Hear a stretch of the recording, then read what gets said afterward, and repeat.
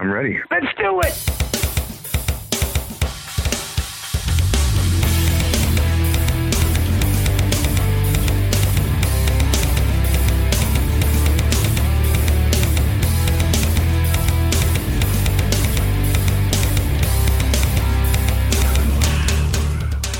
Welcome, one and all, to episode 269 of the Mars Attacks podcast. I'm your host, Victor, and we are here for a very exciting episode with my patrons. Yeah! All right, guys. So today's episode 269 will feature a bunch of my patrons, and we will be discussing our concert-going experiences. Now, here's the thing. This is what makes me very exciting to interact with my patrons. They're obviously they love music. We've got a troll-free group going where I post a bunch of videos a day. They comment on them, whether they're good, bad, or indifferent. And we take some of those tracks, throw them on into a playlist that we have up on Spotify and on Apple Music. And then we have these types of discussions. So one of the patrons, Jeremy Weltman, and then actually Steve Hoker later on, they both kind of suggested the same thing. And they said, hey, let's do an episode talking about, we've talked about live albums, which we did a few episodes ago. They said, why don't we talk about live concert experiences? So that's what this episode is about. We're going to talk about our first show. We are going to talk about the best show that we've seen. We're going to talk about the worst show that we've seen. And then we're also going to talk about what bands didn't we get to see that we wish we would have seen, and what band that's still around that we haven't seen that we'd like to see. So it's a really cool conversation with a bunch of different people that I love hanging out with on a daily basis. And so it's a ton of fun. And I hope that comes across with the episode. I do think that there's a lot of great chemistry between myself and those in this group. So I think it's a fun listen. It's a long listen, but I think it's fun nonetheless. So I do want to thank the patrons for their support, and I do want to thank you who's currently listening to this. Yeah, you who's got this on their headphones, in their car, on their stereo at home. Yeah, thank you for listening to this episode, and I hope that you enjoy it. Anyone who listens to this and shares it, it means a lot to me. It helps with the episode. It is frustrating when you do what I think is a dynamite interview. And dynamite, we've got this dynamite artist coming up today. But where you do a really cool interview and crickets from the person that you interviewed. Or you get the good old thumbs up from them, but you don't receive anything else. And then you see that they get interviewed by a larger platform or someone else, and hey, check out this cool interview that I did with so-and-so. It's like, really? Did my interview suck? Why are they pointing out this interview, but my interview from a week ago, was it not as good? Seemed like it was as good. Seemed like they enjoyed their time. It's just one of those things where it's like, the fuck? Am I chopped liver here? Come on. It's weird. But, it kind of is what it is. And, So, my patrons don't let me down on that side of things, because all of them, at least the diehards that are usually always checking out the various shows that I do from the Signals from Mars live stream, the pre-show on Friday nights, or they check out Trivia Tuesday. They seem to be good about sharing all this stuff and liking all this stuff. And I'm not knocking other people because they don't have time to do it or don't want to do it. Maybe they listen to this show and say, you know what? You suck. That's fine. That's your opinion. That's cool. But if you like it, share the episode. Let your friends know about us. Help spread the love. Here's Jeremy Weltman with Patrons Pick.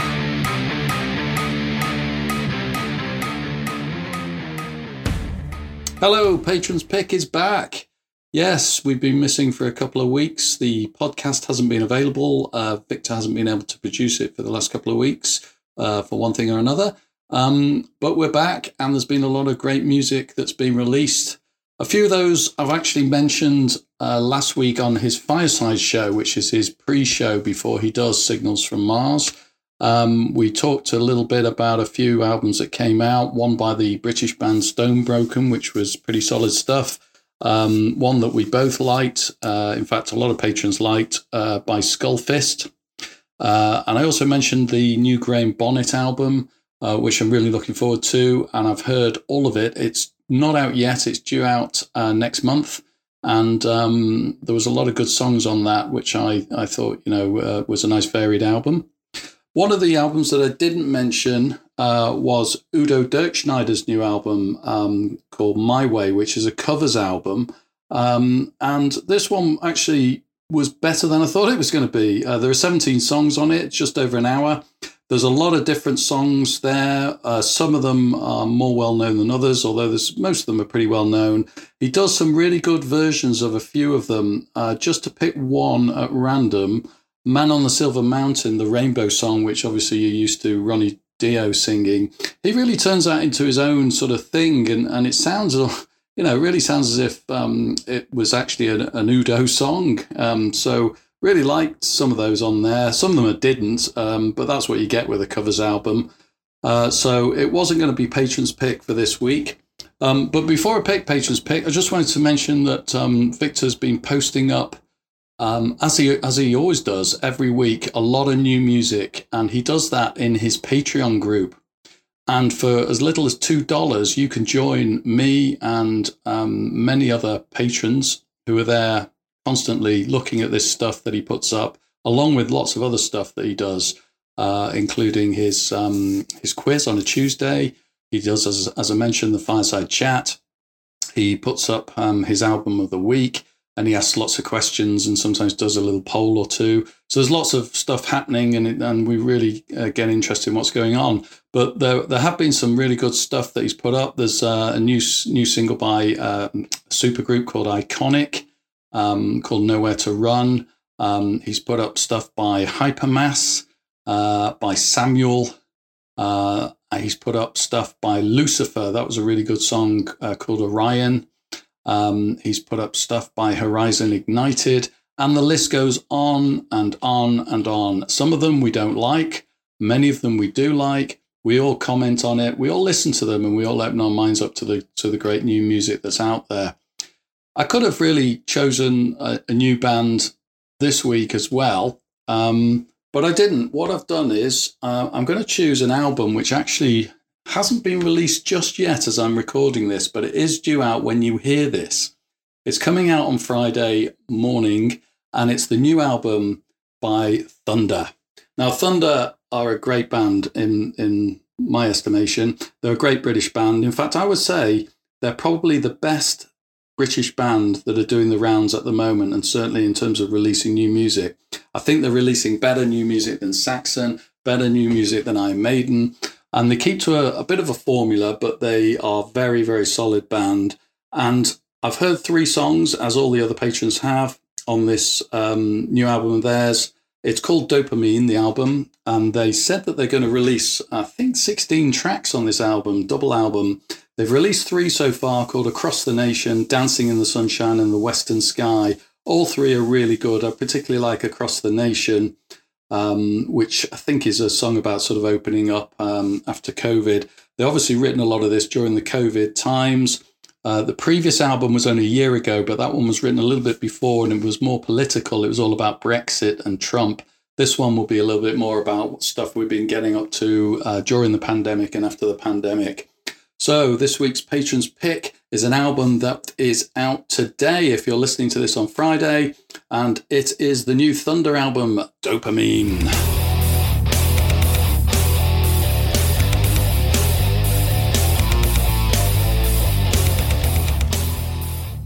Look at that. Smart minds think alike. The album that I chose to highlight this week is Dopamine, as Jeremy said. Patron's pick is always great. And he did that off of the 3 songs that I posted. I listened to the entire album today, although their PR person was sending me stuff about promoting the album. They didn't send me the album. But anyway, yeah, so it's a really cool album, which is why I wrote about it. No 2 songs sound alike. I mean, it's obviously Thunder when you listen to it. But a band that should have been bigger than what it currently is. In the UK, they're big. They're real big. But outside of the UK, especially North America, they're not. It's a shame. They should have been.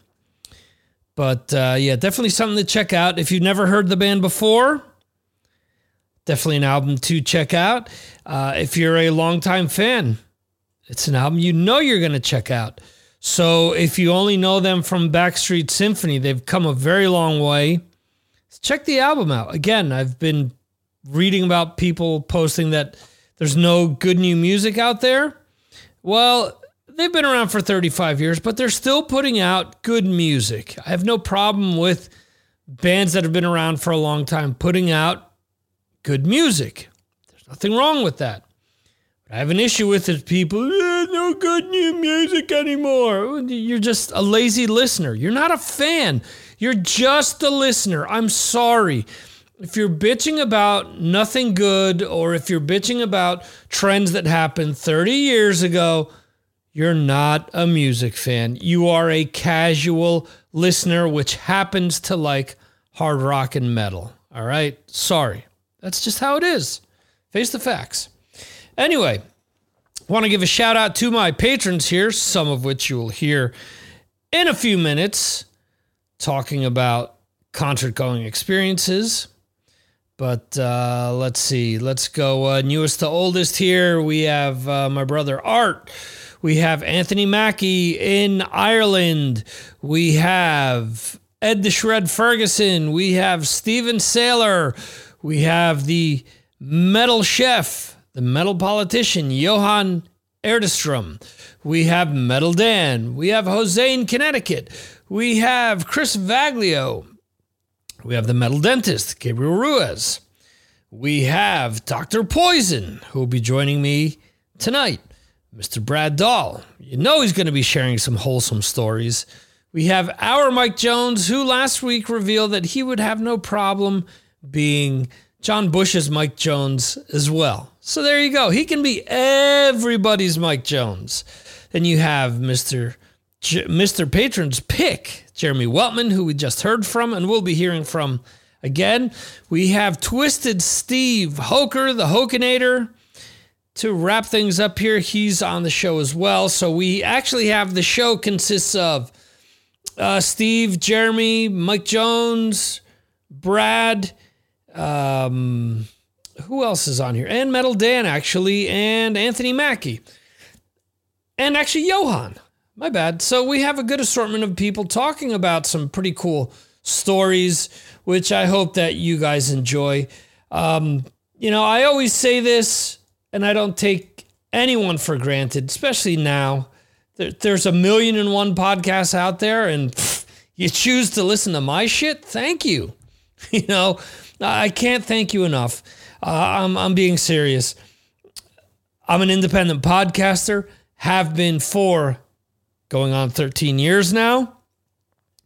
And I thank you, whether you just started listening, whether you've been here from the start, whether you got to check out any of these shows live or are listening to the replay. I can't thank you enough for choosing to listen to this show. And I hope that if you do give Patreon a shot and enjoy it, you can be featured on one of the upcoming patron specials. So we'll be talking about a group at some point next month. But tonight, for this episode, we will be talking about live concert going experiences. So here we go.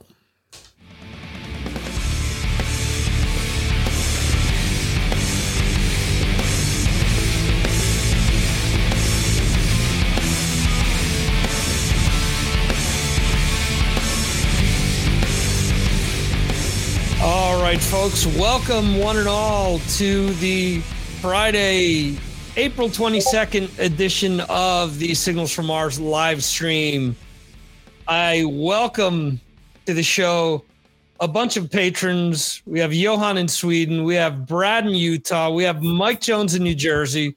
We have Metal Dan in California. Steve Hoker in Roxbury, New Jersey. We have Anthony in Ireland. We have Jeremy in, I always say Manchester, but it's Cheshire, isn't it? That's right.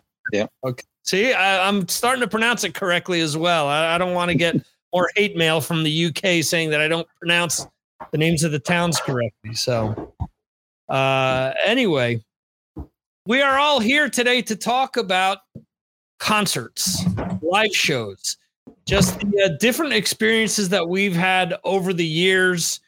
I've sent these guys a bunch of different questions. There are people that that weren't able to make it tonight who have also submitted their answers. So I'll be reading that as the show goes on as well. So to kick things off, we're going to talk about everyone's first show. Let's see, since we have Johan at the top and he's past midnight like myself here. Johan, what was your first show that you ever saw? Thank you, Victor. My first show was the Swedish band Treat. I don't know if any of you guys remember them. They are still around. It was December 1985 in our old ice hall in my hometown. They have just released their album Scratch and Bite. I guess there were around 1,000 people, and that was the first time that I was allowed to go out late. I remember I had, gloves with studs on, and they played a really good show. I was in front of the stage, and I can honestly say that night obviously changed my life, but because I'm still going to shows without the studs. That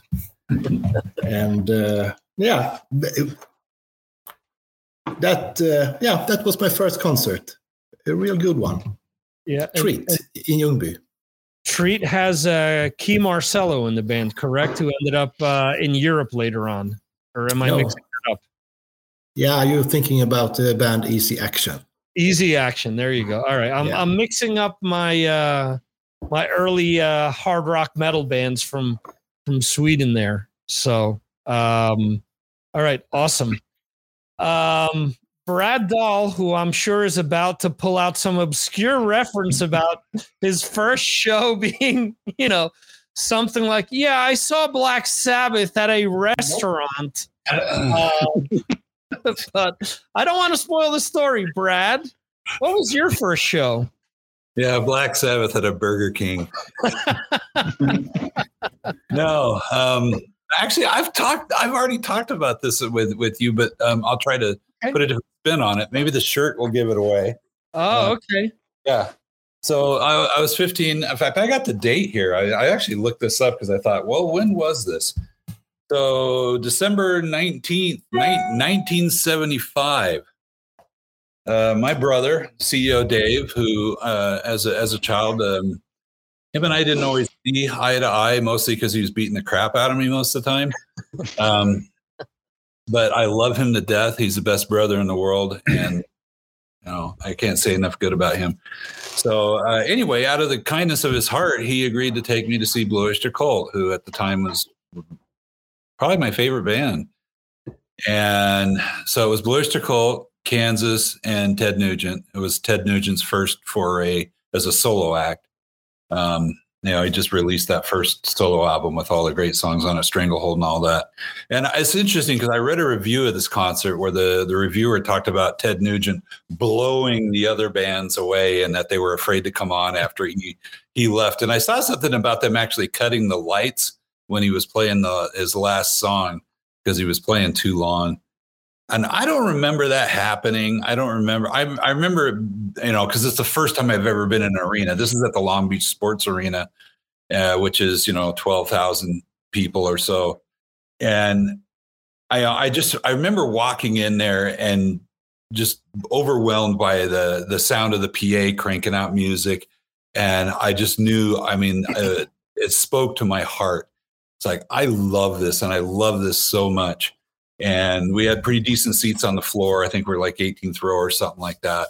And I remember sitting there in our seat and looking up, and you couldn't see the top of the arena because it was so filled with smoke. Back then, 1975, you could smoke cigarettes everywhere. There was probably smoking a lot of other things in there as well. I also remember that there were like people were throwing frisbees like crazy. So you had to have your head on a swivel. Otherwise, it was fun just to watch people get clocked in the head with a frisbee because they weren't paying attention. And also, as the first time I've ever, this is probably the beginning of my toxicology experience, is that I saw a guy who'd overdosed on something and was laying in a pool of vomit after the show. Yeah. And I loved it. I thought the fact everybody's walking by this guy. Nobody's like, hey, are you all right or anything? And I thought, oh, well, that's what you're supposed to do. Somebody passes out, you just leave them there. And but part of me was thinking, dude, you missed like the most incredible experience ever, musical experience. I didn't know much about Kansas. I didn't know anything about Ted Nugent. It was great, but when Blue Oyster Cult hit the stage, it just lit up my life. Again, I was just hook, line, and sinker. I was all in on this.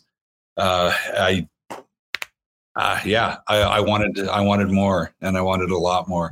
It was a fantastic show. So thank you, CEO Dave, for taking me to that. Because as a 15-year-old person, there's no way I could have got there by myself. And I think my parents would have let me go if I had somebody to take me. But I mean, they didn't know. They didn't care. No, they didn't, because CEO Dave being such a hooligan, he kind of paved the way for them ignoring me. So I got to do a lot of things that it's just like, well, he's not causing trouble like the CEO, so we'll just let him do whatever he wants. Thanks, CEO. All right, there you go. So my story is going to come up last, but it also has medical implications as well. So we'll see. Yours is pretty outrageous, but I don't know. I think you'll like mine as well. We'll see. Awesome. Mike Jones, our Mike Jones, not to be confused with the one that John Bush and the rest of Armored Saint know up in Boston. Mike, what was your first concert going experience? Although if John Bush doesn't want to be my friend, I'm open to it. So we'll go with that. For me, also age 15, my older brother, Dave, funny enough, landed us tickets to Motley Crue opening for Ozzy Osbourne on the Bark at the Moon tour. Oh, wow. That was my first show, March of '84, Nichols Arena in Denver. Incredible experience. And yeah, it definitely sparked a fire for me to want to go see more. I mean, I can still picture that moment, sitting there, house lights go down, goes quiet, and in the beginning starts playing from, Shout at the Devil, and the whole place is just vibrating. It was absolutely insane. Jake Ely playing guitar for Ozzy, that show was just absolutely on fire. It was just an absolutely incredible, probably the perfect first concert experience for me. That just, you knew every word, every song, every person in there. It was just absolutely your best friend. And it totally blew me away. So you've been helping Vince fill out vocals since the early 80s. You were helping bridge those gaps where he's gasping for air even back then. Yeah. Anytime Vince held out the mic, I was there to fill in. There you go. I mean, that's one of those magical tours that we've all heard about. I mean, obviously written about in the dirt. Kind of played out in the movie as well. And I mean, I know that a lot of people look back and kind of poo-poo those Jake years because of what Ozzy was doing and whatnot. And I mean, it's hard to recover after Randy, but I mean, that's to me, I'm envious, because Shout at the Devil is one of my all-time favorite albums. That was Motley Crue at, in my opinion, if not at their peak, very close to their peak. Those first 3 albums for me are my favorite by them. And then Bark at the Moon is an album that I've listened to over and over and over again. So, I mean, that's such an awesome story. Not to say that Johan and Brad's stories were not great, and that everyone else's isn't. It's just that I think that's one of these tours where you hear about Motley Crue and Ozzy, Metallica and Ozzy, stuff like that, where they're tours of legends that, all these years later, 40 years later, hard to believe, are still being talked about. So, so my brother Art is saying hello in the chat. I want to say hello back. Also, his birthday was last week. Also, we didn't have the show. Just want to say happy birthday once again to him. Happy birthday, Art. Yeah, happy birthday, Art. Should we sing to him? Well, do we want to have dogs howling in all parts of the world? Is that our game there? But come on. Not all of us have the voluptuous voice that you do, Brad. So I don't know. I think Steve could give me a run for my money. No, I don't know. Okay. Nope. Come on, Metal Steve, get a Dan. red jersey. All right, Dan, what is the first show that you got to see? Mine is September of 1984 in Irvine, California, with Lita Ford opening, followed by Y&T and Twisted Sister on the Stay Hungry tour as the headliner. Wow, there you go, Steve. You've got it. Jealous. Yeah, another member, another sick motherfucker. I'm a sick motherfucker. That's right. Yeah, I mean, D fired the crowd. I knew I liked up. you, D. See that? Any recollections about that show? I was young, 14, 15, 16, something like that. My sister had to drive me there and drop me off, and she did whatever and picked me back, me and a friend up later.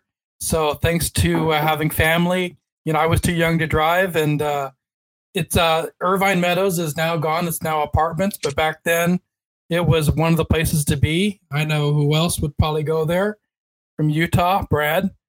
It was, just amazing. To Y&T with Dave Menichetti was on the In Rock We Trust tour, and we were all his big pink outfit.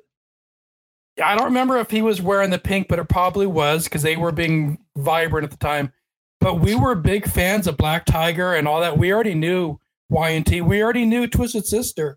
We were already with the 2 previous albums.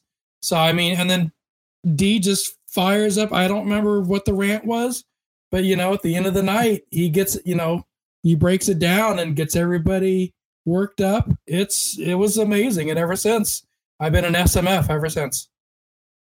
There you go. Awesome. Steve, your first show. My first show was Skid Row with Pantera opening for them. Okay. That's an interesting combo there. Yeah. Well, another tour that was definitely during the Headbangers Ball years. They did a special from that. They had Ace Frehley come out and do Cold Gin with them.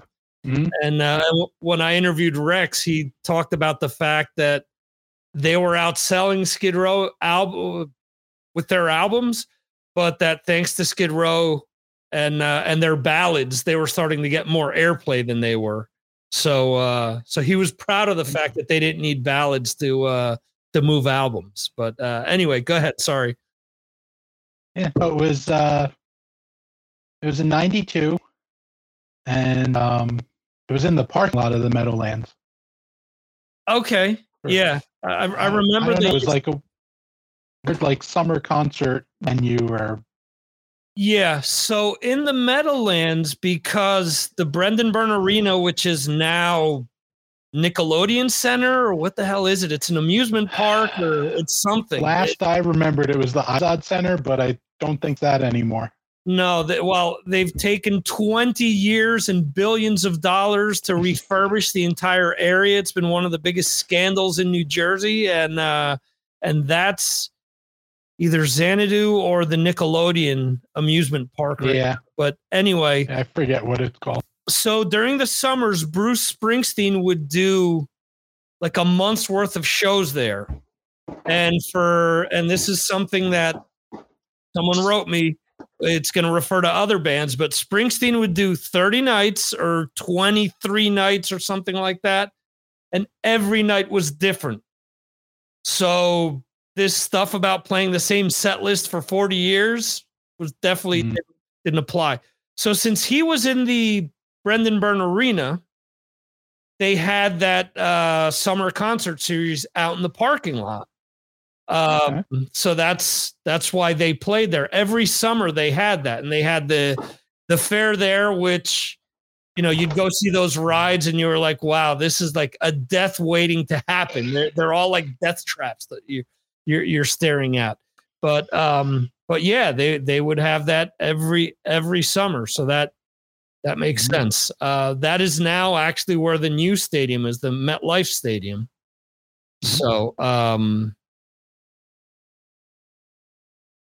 yeah, so my brother's saying Meadowlands Arena, formerly Brendan Byrne Arena, Continental Airlines Arena, and Izod Center is an inactive indoor arena located in the Meadowlands Sports Complex. No, it's very active at the moment. Believe me, there are videos on the internet. Anyway, anything else that stood out to you about the show, Steve? The people I went to with, it was kind of a weird mix, and I honestly think I got invited because I had the license.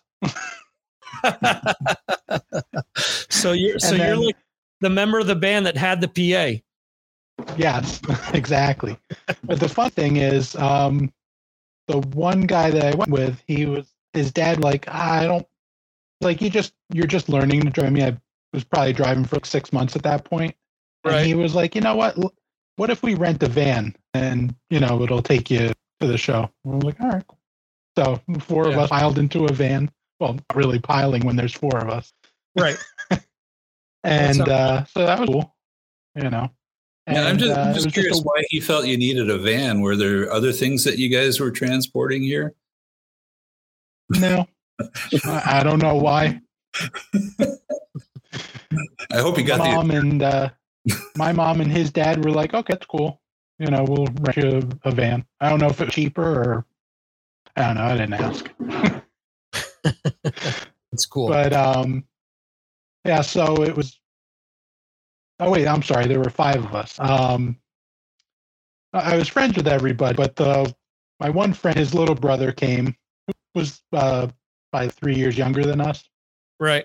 And then one of our other friends, he brought one of his friends from out of state, and they had, I don't know if they had better seats or if they just made better seats for themselves, because we were kind of at the end.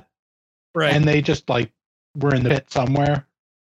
And it was just, yeah, that was cool seeing my first concert. But I just remember, like, my friend and I were just hanging out, listening to the show, watching it, having a good time. And then we finally meet up at the van later, or afterwards. I don't even know what that is.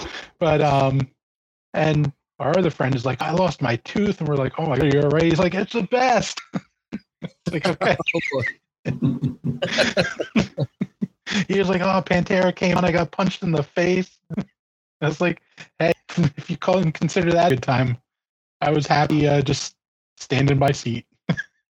Hey, different strokes for different folks, right? So there you go. They just looked like they had been in the pit for the whole night. Well, you know, he will always remember. He'll always remember losing his tooth, right? To Pantera. Exactly. Yeah. That's why I whistle when I talk. Pantera 92. There you go. Awesome. Anthony, what was your first show? It was August 83. So I was, 12? and I have the ticket right here. It was that.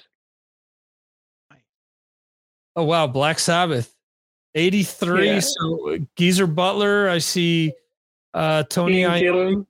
Bill Ward, and Ian Gill. Oh wow, cool. So it was the Born Again tour. Yeah, and it was a outdoor all day festival thing. Okay. So we had it's Mama's Boys opened it. I don't know if anyone knows those. They're an Irish Yeah. band. Yeah, I've seen them. They were like, we were huge fans of Mama's Boys at the time, so it was really exciting to see them first. And then we had Anvil, and then Twisted Sister, who were amazing, best band of the day. And then Motorhead. It was another Perfect Day tour, so we had Brian Robertson playing guitar, and that was the loudest thing I've ever heard. Like since then, I've never heard anything as loud as that. Right.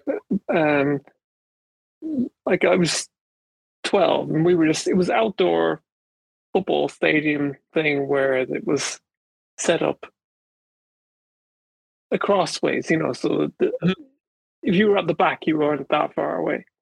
So Right. my dad brought myself and my younger brother. My older brothers were able to go into the crowd, whereas we were up in a stall, I guess you call it, and just directly across watching the whole day. And so Motorhead, it was just, you had to just do that for the entire set, and you couldn't differentiate one song from the next. It was so loud. Right. And so that was extremely exciting. I wasn't that familiar with Black Sabbath at the time, because I only gotten into music like 2 years earlier. We just hadn't gotten as far as Black Sabbath yet. I do remember Paranoid being played, and Smoke in the Water, actually, they played. Right. Do you remember who was drumming for them at that time? Bevan. Okay, Yeah. Bevan. Yeah. How did you do? Because all the recordings I hear, all the boots, you can barely hear the drums, and I've just tried to get my head around him playing in Black Sabbath. How did it seem to you? I know you weren't that familiar with the music. Do you know what? I can't really remember. I do actually, during the Black Sabbath set, we went down to the crowd, and it wasn't a particularly well attended gig. And I spent about 3 songs on my older brother's shoulders. So, was his name Dave? No, it was Paul. So, can we call him Dave? Like my older brother Dave was there. But, you got an older brother Dave. All right. But I have distinct memories of being, not that far, like on the shoulders and not that far from the stage. Maybe, I don't know, 30 foot or something, and looking at Tony Iommi, as clear as crystal in front of me doing that. And I was like, oh my God, that's amazing. And then went and got Lemmy's autograph. He was signing at the side of the stage. Oh, cool. Yeah, it was an amazing first gig. I'm really chuffed to have had that. My first experience. That's beyond awesome. And like you're saying, you weren't that versed in Sabbath, but looking back at it, realizing, Gillan is there, realizing that, a member of ELO is drumming, there's so many like oddities to it. But absolutely. Yeah. Yeah. And even the Motorhead set, as bizarre as it was, with Brian Robertson with really short hair and I think it was a pink jumpsuit. like head to toe in like pink puffy tracksuit. Yeah, maybe it was Dave Menzies. Yeah, but for Motorhead, it was just so weird. Yeah, well, he towards the end, he was wearing shorts on stage. I remember that. Yeah, he was. Yeah. That's one of the things that would piss Lemmy off, was that he would just go out in like track shorts and just play. He didn't kind of give a damn about whether he fit the rest of the ambiance that the band was trying to portray. So yeah, that's awesome. That's a stacked bill. But Twisted Sister were absolutely incredible that day. Dee Snider just giving it everything. Yeah. And it was in the middle of the day in a quarter-filled football stadium, Might as well have been sold out for all he was concerned. Right. Do you know what I mean? Yeah, absolutely. That's awesome.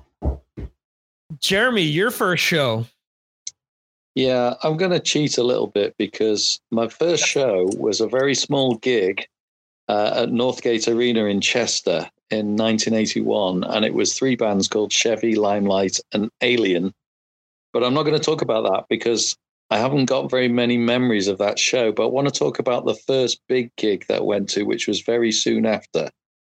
Okay. And that was Whitesnake and Samson at Deeside Leisure Centre, and it was in December of 1982. So It wasn't quite my first gig, but it was, in my mind, it's my first gig. And I think it's more interesting. So this was in North Wales. It was at an ice rink. So they covered over the ice rink with rubber mats. Right. And you could even see the wires going along as well. You had to be careful you didn't trip up on the mats. But it was actually a fantastic gig. Nicky Moore was singing for Samson because Bruce had just left to go to Iron Maiden. But Whitesnake were in their prime then. It was the Saints and Sinners tour. So you had the bluesy guitars of Bernie Marsden and Mickey Moody. But I mean, David Coverdale was in his prime, and obviously you had John Lord as well playing with them. And just to hear his keyboards and the sound, it was so loud, and he was rocking the organs, pushing them backwards and forwards on the stage. It was amazing. I was quite far back, and I was quite young at the time. I mean, I was 15 years old, and I'm not very tall either. So I was sort of crooning my neck to see the show, but you could certainly hear it. It was really loud. And the other thing that I remember about it was there was a lot of fire that came up from the floor right in front of the stage. Well, I was right at the back, and you could feel the heat of the fire. Because in those days there's no health and safety, of course, so it's just you just did whatever you want. So that was amazing, and it was a really cold night as well. I remember it was snowing when we were queuing up to go in, and I've still got the ticket on my board, and the ticket's all sort of worn away because it all got wet that night with the snow. So parts of the ticket are missing. Right. But Coverdale's voice was amazing, and they played all the hits. And you got to remember, Whitesnake were one of the biggest rock acts in Britain at the time. I mean, "Fool for Your Loving," which was a single that had been out previously, it was a top 10 single. It was massive. So it was sold out. I was there with a friend of mine who been to a few shows with since, and I was with his sister as well, who was a big Whitesnake fan, and it was a really great night. Very cool. You said Whitesnake in their prime, but I didn't hear you mention John Sykes. No. Well, this is Whitesnake during the blues prime, and they were really cooking in that time, the early 80s. That's fine. We've already had discussions about how you like the wrong era of Aerosmith as well. So, we've gotten used to these things, Jeremy. No, that's awesome. My older brothers saw that tour in Dublin, Whitesnake and Samson. Yeah, and I was still too young where I wasn't allowed to go, but there was a power cut during the concert, and that's my memory of it. We have photographs of it somewhere. Very cool. Yeah, I mean, anytime you get to see John Lord live, I mean, had to have been great, especially during that period, because, you know, as you're saying, Jeremy, the whole thing that he was known for like rocking the keyboards back and forth. It isn't like they do now, or you see some keyboard players do that, where it's your usual, like, just keyboard that we've become accustomed to over the last 30 years. No, John Lord was rocking a big Moog keyboard, Moog, excuse me, which was heavy as all hell. So if that thing fell over, you know, you were getting 3 or 4 people to pick that back up. It wasn't a one-person job. So, you know, it was part of the whole illusion that they were selling. So that was, you know, that's magical to see that. So awesome. Yeah. Of course, David Coverdale was full of his phrases, you know, here's a song for you, and all that sort of stuff. You know, he's full of it. But it was just, what a concert. It really set me off to be a proper, you know, rock and metal fan. As I said, I did see a smaller gig just before that, but that didn't really sort of, you know, get my appetite going for the music. But seeing Whitesnake live did, and you know that we should always remember that those sort of moments, you know, can really drive you on to get into the music long term. And you know, we're still into it today, so it's great. Yeah. Coverdale is from what part of England? He's from Yorkshire. Yeah, he always makes a thing of having his brew, his Yorkshire tea, in front of him. Okay, so can you do a Yorkshire accent? Well, not as good, no, as some other accents. But the thing about David Coverdale is he hasn't really got a proper Yorkshire accent, which is strange. He's quite posh. Okay. All right. He got rid of that. Yeah. Well, that here in Spain, that happens with a lot of the famous people as well, where depending on who they're interviewed by, they'll either have a neutral accent, or if they're from the South, which is a very heavy, a very thick accent. If they're being interviewed by, you know, a reporter from the South or from a Southern station from Seville or something like that, all of a sudden they'll turn that on. But when you usually hear them, you know, it's wiped clean to kind of be neutral. So I'm wondering if that's the case. It's like you, Victor. You don't sound like you're from Jersey or Spain. Well, there's a long story for that. I don't speak English or Spanish correctly, so you know, that's where you get that. But anyway, Jose just joined us in the chat. Jose sent me a message. He said that his first show was The Cure in 1986 at Madison Square Garden with his brother Bennett. Metal dentist Gabriel said that, and I think he might be pulling a Jeremy here and cheating, because he's saying that his first show was Kiss and Poison in 2004 on July 20th at the PNC Bank Art Center in Central Jersey there. And I have a feeling he's probably seen some other shows. But all right, so my first show, I had wanted to. My brother had gotten to see AC/DC. My friends had gotten to see Kiss, Iron Maiden. So I wasn't allowed to see any of these shows up to that point. So one of my cousins, one of my long list of cousins, says, "Oh, we're going to the Queens County Fair in New York." Like, "Oh, we're going to go see a concert." And I said, "Oh, okay, who's playing?" So the opening act was a guy named Noel. The second act was the Cover Girls. These are strict pop acts. And then the third band was the Gypsy Kings, who, depending on who you speak to, are from Spain or from France. If you speak to them, they say they're French. If you speak to people in Spain, they'll say that they're Spanish. Anyway, so my first show had absolutely nothing to do with rock or metal or anything like that. But my medical story, Brad, is that this cousin also became a dentist. And on the way home, he says, "Oh, do you want to stop by the university where I'm studying?" "Yeah, sure." "Well, let me show you the cadaver that we're working on." I like that dentists are working on cadavers.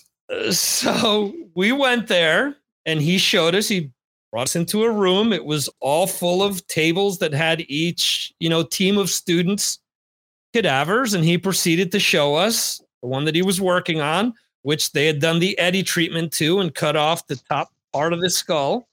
And so really bad dentist. I was going to say, he removed your teeth from the inside. I think I have a cat. I can fix that. Anyway, but let me just say that for a while there, it was difficult to eat certain things. And that smell of, formaldehyde or whatever that was always was stuck there. So when I've heard, people trying to take formaldehyde for not the purposes that it's used for, or to do other recreational things, I'm like, that smell kind of never goes away. You always, that's one of those things that are always stuck with you. So, and that's why he should have said, "Don't drink and drive." That's it. There you go. My first metal show was actually a Sacred Reich with Crowbar and with Souls at Zero. Souls at Zero used to be called Wrathchild AD. And then when grunge came around, they changed the name of the band, changed their sound to be more like a Pantera type band, like more of a groove metal band as opposed to a thrash metal band. They hated one another, so that band broke up shortly after that. But the drummer was Shannon Larkin, who's played with a million other bands like Ugly Kid Joe. He's been the drummer in Godsmack for like 20 years now. Crowbar, who a lot of us know, the drummer for that was Craig. I forget his last name, starts with a B, but he ended up playing in Black Label. And then Sacred Reich was who I was sent there to see by their label at the time, Hollywood Records. I got to talk to Dave McLean, who's now back in the band, the drummer, Jason Rainey, who passed away a few years ago, and Phil Rind, who I got to interview 2 years ago. So that was my first experience of going to a rock or metal show and actually meeting a band at the same time. So it was kind of cool. Cool. Let's see. Most people after a show go and drink in the parking lot or whatever. You go see a cadaver. That's sick. That's amazing. Metal. That is metal. That's metal. There you go. And that's from the person that told me, "Oh, you'll grow out of being into metal." That's just a passing phase. Much like the person that contacted me on Facebook that went to school with me like a few years back. Remember when you used to like Kiss? Yeah, that hasn't really changed. Yesterday. I used to. I still do. Yeah. So next question I asked you guys was the best shows that you had attended. And since the order has now changed here, we'll go in kind of a reverse order here. We'll go with Steve first. What's the best show that you've seen? Oh, I have a list of a good amount, but I think I'm going to stick with metal. I'm going to have to go with New York Steel. Okay. For me. Because I think it's, people here may know that I like Twisted Sister. Mm-hmm.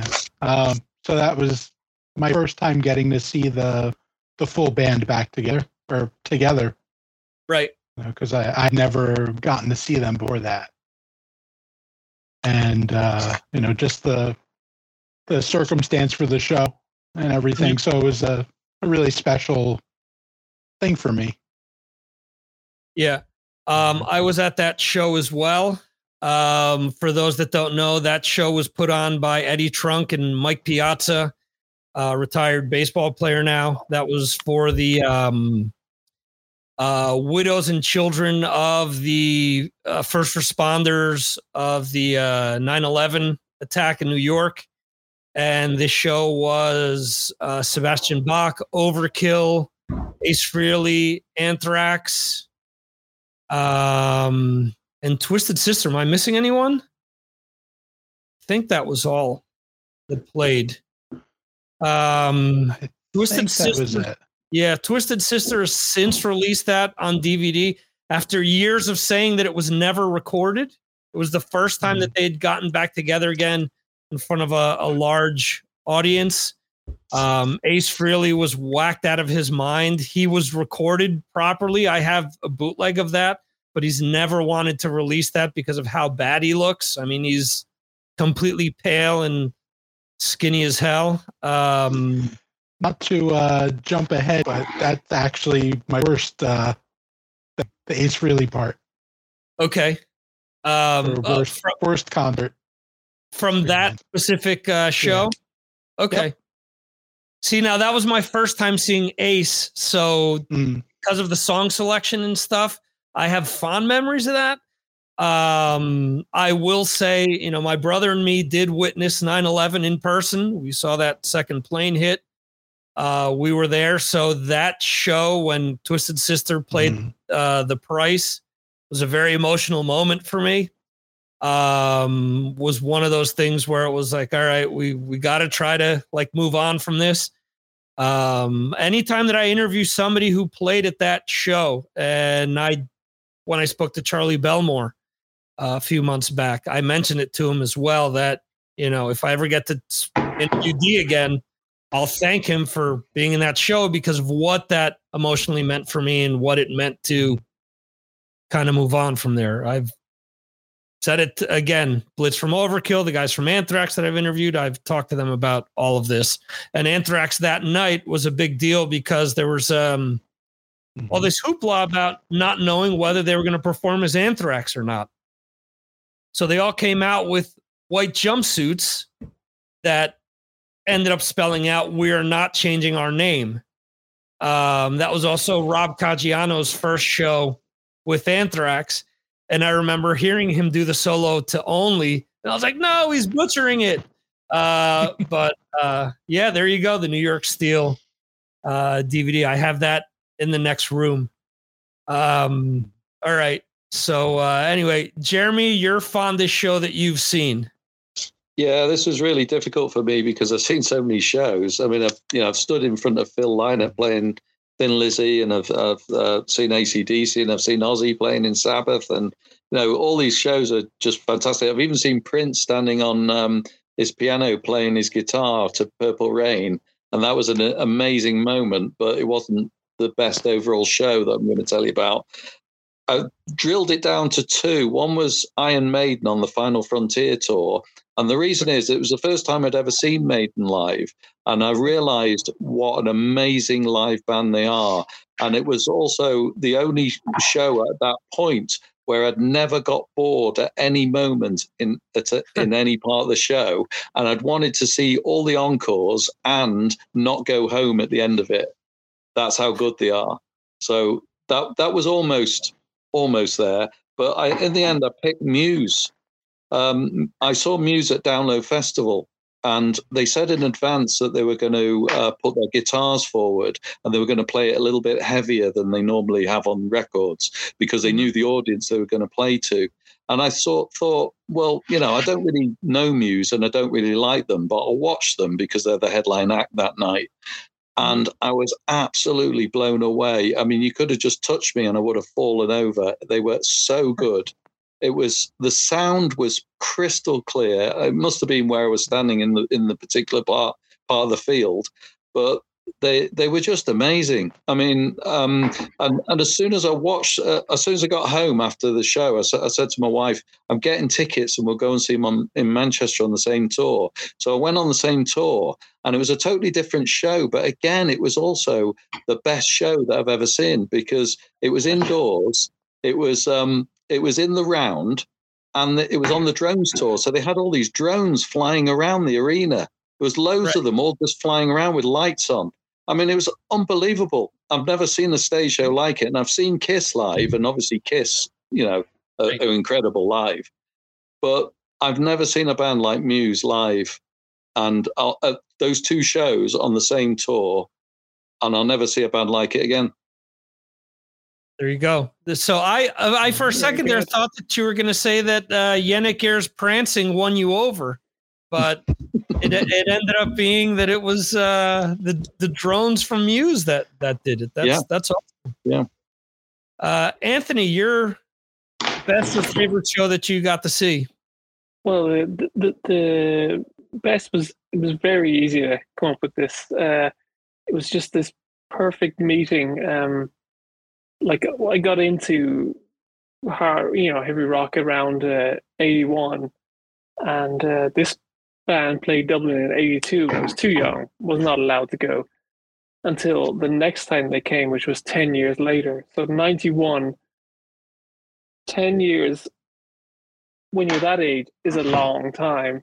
Right. So finally getting to see AC/DC live, the Razor's Edge tour, and about a month before the gig was due to happen, it was announced that myself and my friends' number one band at the time that we were obsessed with was going to support King's X. Oh wow!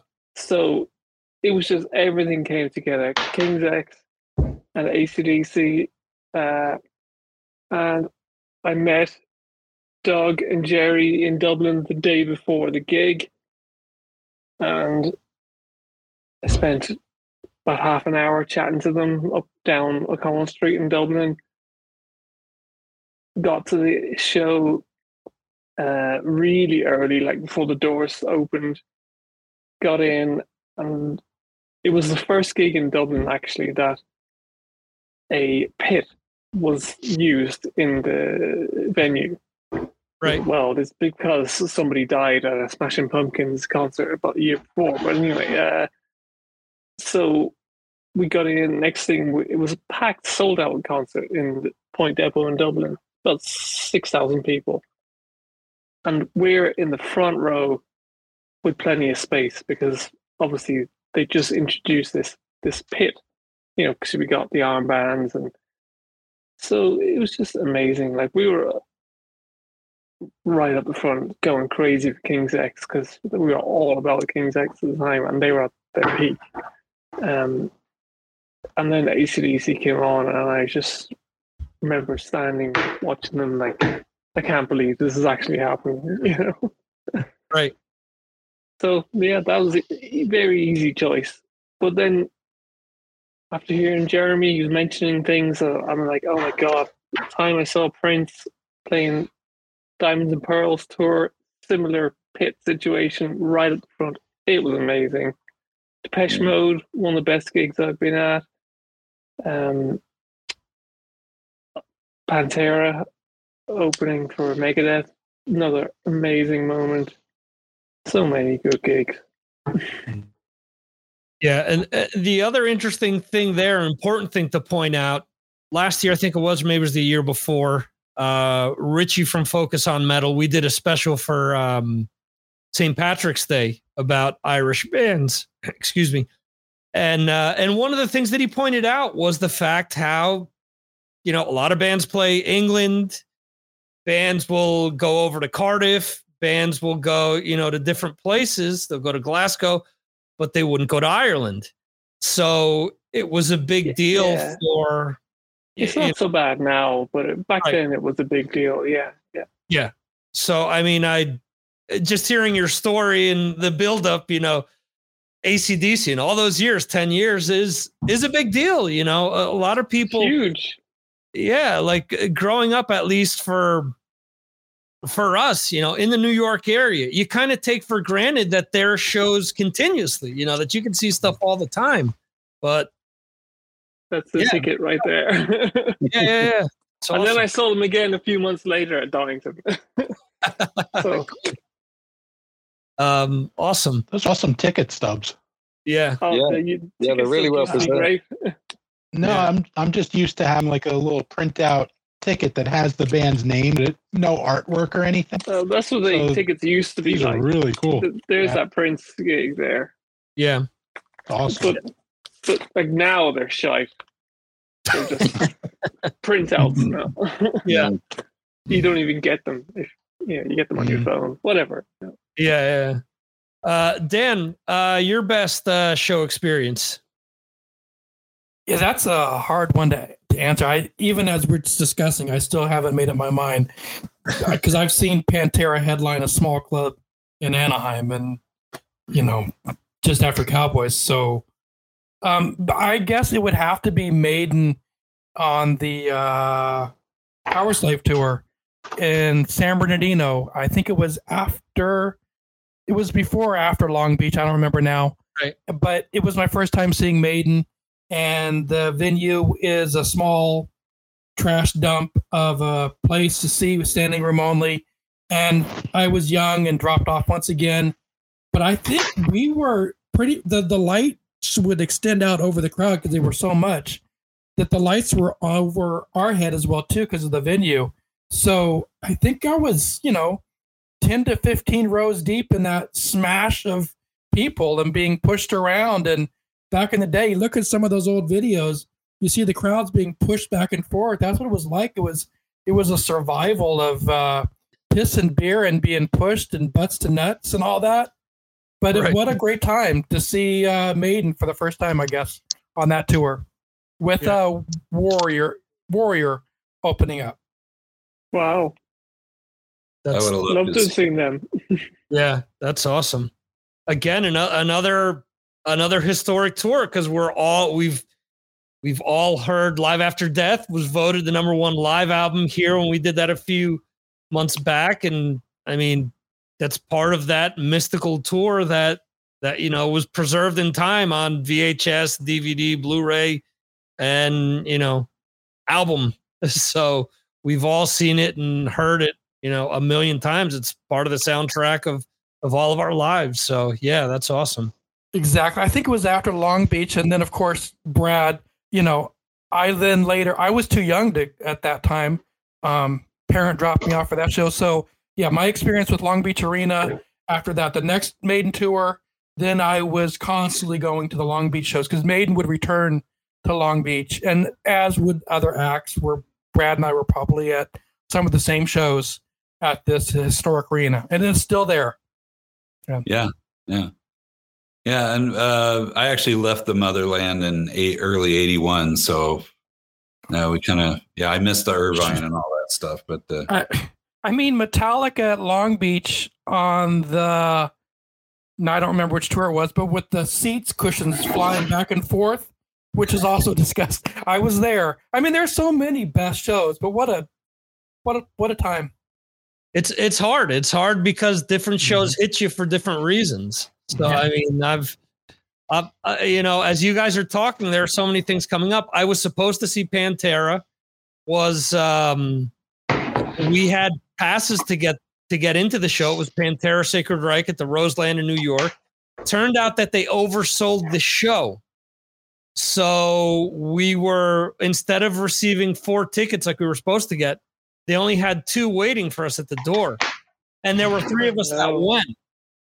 So one of us, a guy that was coming with us, was like, "Oh no, I'll wait for you guys out here." We're like, "In New York?" Like, no, like we'll never see you again, So we're like, all right, if one of us can't make it in, then none of us can make it in. So we got back in the car and drove back home, unfortunately. But he then won't survive the night. That's great. Sorry. Yeah, no, the Monday after was, the story was no one from any of the radio stations could get in because of the comp tickets. So yeah. Mike, your best show, because you've told us about a bunch of amazing shows over the years as well, seeing stuff at Red Rock and just a lot of different stuff. So for you. Yeah. I mean, growing up in Denver, that was like just an amazing experience because a lot of the bigger bands would do kind of a double stop. They'd come through Red Rocks in the summer and then come back through in the winter and play at McNichols Arena. So you catch kind of double whammies on a lot of it. Again, like everybody else said, this is a damn near impossible question. I mean, I saw Metallica with Cliff on the Ride the Lightning tour at Rainbow Music Hall in Denver. Amazing show. Maiden World Slavery Tour, 84. Twisted Sister was supposed to open, but Dee Schneider had dropped an amp on his foot, broke his foot, so couldn't perform. So Wow. Maiden played like a 3-hour set that night. It was just absolutely incredible. Rush on the R40 tour. We were actually saw that one in Portland, Oregon. Just an epic show, like the way they had the stage set up. But I think I just kept going around in my head after all of them. For me, it had to be seeing Savatage on the Gutter Ballet tour at a small club in Denver called Bangles Nightclub. A band called Cold Sweat opened for them. That was Mark Ferrari's band after he left Steeler. And After he left Keel. Oh, Keel, yeah. And I saw the name Cold Sweat. This is, pre-internet days. No idea who they were. Had never heard them before. Was walking through the club with a beer before the show. Came around the corner and absolutely ran him over, and just knocked him to the ground. I was with a friend, and I looked at him. I saw the hair. He had the distinctive stripe in his hair, and I laughed. And I was like, "Hey, this guy thinks he's Mark Ferrari, haha!" And then 5 minutes later, he's up on stage. I was like, "Oh crap, that was Mark Ferrari that I just completely keel-hauled." But yeah, seeing Savatage in their prime with Chris Oliva and John's voice was just absolutely on fire at that point in his career. Just so epic, and 250 people tops in the show, so you're right up front catching everything. It was just absolutely mind-blowing. Very cool. Yeah, Metal Dan is saying Mark Ferrari is one of the most likable humans. Your confusion with Steeler was that Ron Keel was the singer. Ron, yeah. Ferrari played in Keel. Little known fact, no, I'm sure a lot of people know. Cold Sweat was supposed to be called Ferrari, but the Ferrari Motor Company sued them to not use the name. So that's how they came upon Cold Sweat, because he was, the biggest known guy in the band at the time. The singer's been in a bunch of different known bands since then. I don't remember right now. I haven't personally followed them, so I wouldn't be able to name them, but that's awesome. Very envious that you've gotten to see shows at Red Rocks again after seeing the famous U2 show from the War tour, the Under a Blood Red Sky. Seeing that there, that's one of those things since I was a kid. I'd love to see a show at Red Rock because it's just such an iconic surrounding, natural red rocks around the venue. So it's amazing. And honestly, my greatest experience at Red Rocks was you remember the movie The Adventures of Fort Fairlane? And Yeah. They filmed the opening scene there with the band Black Plague. I was an extra in the audience for that. So we spent the entire night trying to spread out and make it look full. And then, the Black Plague band came out and played. They did all the stunts. They did the helicopters flying overhead, filming all the different angles. And then after they wrapped up filming, Queensryche came out and played a free show as a thank you for everybody for hanging out all night. We were there 10, 12 hours. Oh, wow. But would not have traded that for the world. That was an amazing experience. And that soundtrack is what Queensryche considers to be their launching pad. The song Last Time in Paris, they consider, because that was the first thing that got on radio, they consider that to be the launching pad.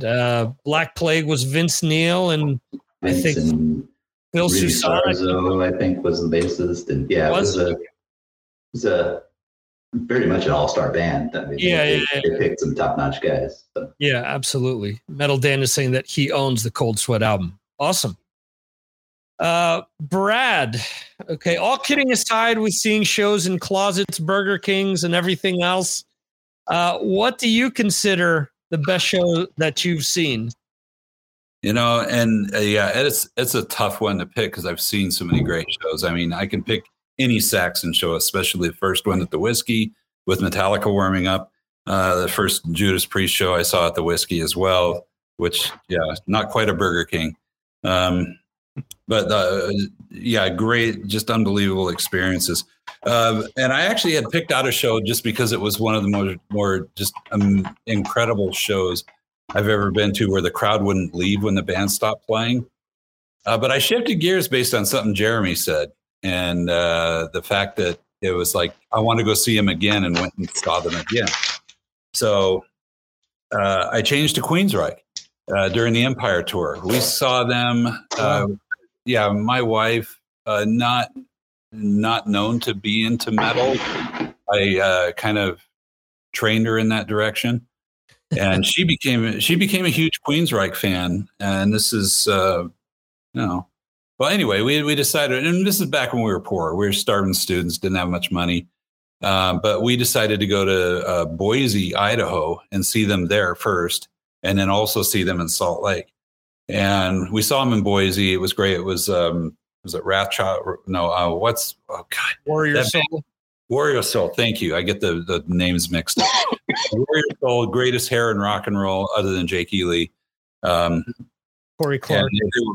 Corey Clark. They were warming up, and the show in Boise was just incredible. But the show in Salt Lake was even more incredible because they played more songs, which I thought was kind of like, man, that's a bit of a ripoff to the smaller market, where you guys short them out. And maybe there was a logistical reason, logistics, that they had to cut it short to get to Salt Lake to set up the next day. But when we saw them play in Salt Lake, they did a lot of the Empire album, but then they did all of Operation Mindcrime from beginning to end. And this is when that album was, they couldn't do it when the album came out because they were warm-up act and warming up for Metallica, right? Yeah. Mm-hmm. So they did that, and it was just one of the most just amazing, almost spiritual experiences at a rock show. They were so good. Everything was just so perfect, and Jeff Tate was just incredible front man.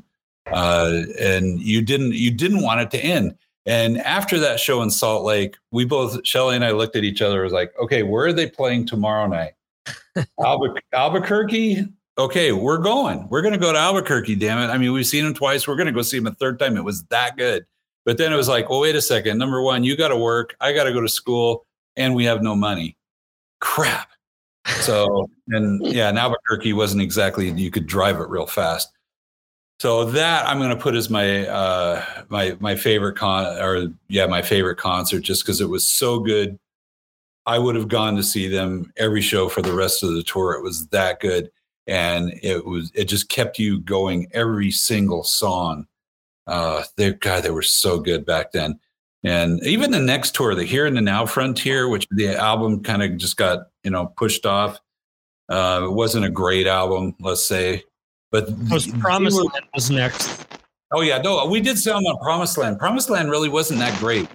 Maybe it's because we flew 22 hours from Portugal and then flew to Salt Lake and then drove to Vegas, got there without any sleep, went to the show, and it was Typo Negative warming up for him down there. But that show was just really incredible, but it wasn't quite the same band-wise. I mean, you could tell kind of things weren't as magical with the guys. And we weren't like, yeah, let's go see them again after that. They played, I think they played the whole Promised Land album too. And that album just was, it was just all right. It's they're probably out of that streak. It's probably the weakest out of their first few albums. Yeah. Well, Here in the Now Frontier is the one where they took the big swerve. Yeah. I'm really glad I saw him on that Promised Land tour, because it was just a very unique thing. It was very, I don't know what the word is, because my brain's totally shot from not much sleep. But it was very theatrical. Let's put it that way. Okay. But when we saw him in Here in the Now Frontier, and having no idea that Chris DeGarmo was about to leave the band, but yet it was, again, the magic was there that night here, and we were like, where are they playing tomorrow? Let's go. And again, it was New Mexico, and we couldn't go. And I guess that tour got canceled because of the record company going under or something, so they didn't play very many shows after that. But so just the fact that I was willing to sell everything I had to go see them again on that tour, I'm going to say Queensryche. Yeah. Anthony, you're saying you saw who, Queensryche and Warrior Soul, or Queensryche and Metallica? Oh no, it was that Empire tour in Dublin. Okay. Yeah, amazing. They played the whole of Operation Mindcrime, and it was just incredible. Yeah, I kind of wonder sometimes when I see something that hits me that hard. Is it just me? You kind of look around the arena. It's like, are other people feeling this too, or is it just me for some reason? Is this just like hitting me really hard? So, but again, when Shelley looked at me and like, yeah, I'm willing to do this. Like, let's do it. You know, no sleep, no money. Let's go. And yeah, it wasn't just me. So your name. I can't remember who opened. Sorry, Victor. No, I was just saying. Did your name become Peter Frampton all of a sudden there, Brad, when you're at the show? Do you feel like I do? This, one of his. Yeah. There you go. I can tell you.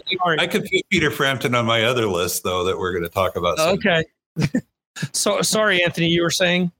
Oh, it's just I can't remember who opened that tour in Dublin. Yeah, I could find out. I have the ticket in there. Go on, keep going. There you go. I wish the heck I could have saved all my tickets because I would have got lost because after my parents left when I graduated high school, I mean, all my stuff just got thrown away basically. So yeah, life is I don't have much. I just managed to keep them. Well, what year was that? Ooh. 91, 92. 91? Yeah. So it was probably before that. Let me see. Talk amongst yourselves. No more. Yeah, Johan, what was your best show? So, my best show? Yes, it was in the 26th of June, 1992 at Roskilde Festival. And the band was Nirvana. What do you say in English? Nirvana? Oh, that's correct. Nirvana. Yeah. Yeah, for me, they were the biggest band on the planet that year. And for everyone else who was there. And on the same night, Denmark won the European Championships. Right. So the whole festival site was boiling. It was a magic night. Right. And when Nirvana played, when you melt together with the band, and you're around, I was 20, so, and no worries in the world. So that is still my best concerts. Absolutely amazing to see a band when they're on their absolute peak. Honorable mentions, I must say, is Rush, Snakes and Arrows in Stockholm. Okay. Iron Maiden, somewhere on tour or somewhere in time in Gothenburg, 86, and AC/DC, Blow Up Your Video tour in 88 in Gothenburg as well. Yeah, thank you. My brother saw AC/DC on that tour, but in New Jersey at the inside the arena at the Meadowlands, not in the parking lot. So let's see some of the comments that were sent in here. Best show. Jose, who's in the chat, says Depeche Mode in '88 with my brother Art and with both of his siblings. Orchestral Maneuvers in the Dark opened up, and they were just as good as Depeche Mode, he says. And the Metal Dentist says Iron Maiden 2005. Bring Me Ed, July 26, PNC Bank Art Center. Started raining in the lawn seats, became mudslide. It was an awesome night. Let's see here. And my brother mentioned that seeing Megadeth. We saw Megadeth and Motley Crue. It was the Maximum Rocks tour, which was in 2000. And the lineup of Megadeth was the two Daves, Al Pitrelli and Timmy DeGrasso. That was the tour with Motley Crue where Samantha Maloney played drums for them because Tommy Lee was out of the band. And Anthrax was supposed to open up. I bought tickets for that because I really wanted to see Anthrax more than anyone else. And they ended up getting kicked off of the tour because they weren't making enough money before we actually got to see them. So so that is what my brother considers to be the best show. that he saw. Let's see here. A few comments going back and forth in the private chat here. Metal Dan mentioning, I miss those times when we'd go to a show, get back home, and want to see it again. Mike Jones saying that Snakes and Arrows, I caught a t-shirt from Neil Peart. Wow. Definite prized possession, I would imagine. And Johan, wow, you can send it to me anytime. Yeah. That is all right. my all-time favorite shirt. So for me, this has been very difficult as well, hearing you guys, because I've seen Kiss is my all-time favorite band, but I've seen them on a really shitty tour, and I've seen them on an okay tour, so I couldn't consider that. I did get to see Iron Maiden on the Brave New World tour with Halford and Queensryche opening up, which was ridiculous outside of who the hell the guitarist was in Queensryche, who seemed like he was auditioning to be an extra in a Dokken video in '86 for some reason in the year 2000. Came out with leather chaps, puffed out hair. I don't know. I don't think it was Mike Stone. I think it was whoever they had after Mike Stone left and Parker joined the band. I forget. But I have to say, because similar to what Jeremy's saying, just the overall experience. And I've seen the band twice, and I had to figure out which one of the two shows was better. It's 9 Inch Nails for me. I got to see them with my brother once, and then in a kind of a small, like, not even an arena here in Spain, with like 3,000 people. They were going out on the the album where that Survivalism is on. So it wasn't even like a full like stage. Like when I saw them with my brother was at PNC, which is what my cousin Gabriel keeps referencing. So it was a full lighting setup. When I saw them later on here in Bilbao, Spain, they didn't have a lot of the same accoutrements, but there was enough to make the show magical. Like they had shop lights hanging over each member. So there was just like a like spotlight on each member that was just weak enough for you to see them, but there was so much smoke that it like clouded everything else out. Just the whole experience of the show, seeing a small setup like that, and a band being, you know, as big as they were and playing a small intimate show like that, to me was ridiculous. New York Steel was a tremendous show for me. You know, it was a very emotional show. Seeing a lot of different festival dates, seeing Metallica doing the entire Black album, the Ramones on their last tour, seeing Dio on his last solo tour. You know, so there's a bunch of things that come to mind, but just overall show, songs, and just experiences for me is 9 Inch Nails. So let's go with worst shows. Johan, for you, what's the worst show that you've seen? Phil Anselmo, 2014 at Roskilde Festival. Okay. He was performing with some band, the Illegals, I think they were called. Terrible, absolutely terrible. He played some Pantera songs, some Down songs, and it was he was drunk and he was on drugs. Just terrible. I have seen Pantera many times in the 90s, and this was just embarrassing to see. We left during the concert. So Phil Anselmo. Okay. Mike, what does the shirt read? The Neil Peart shirt?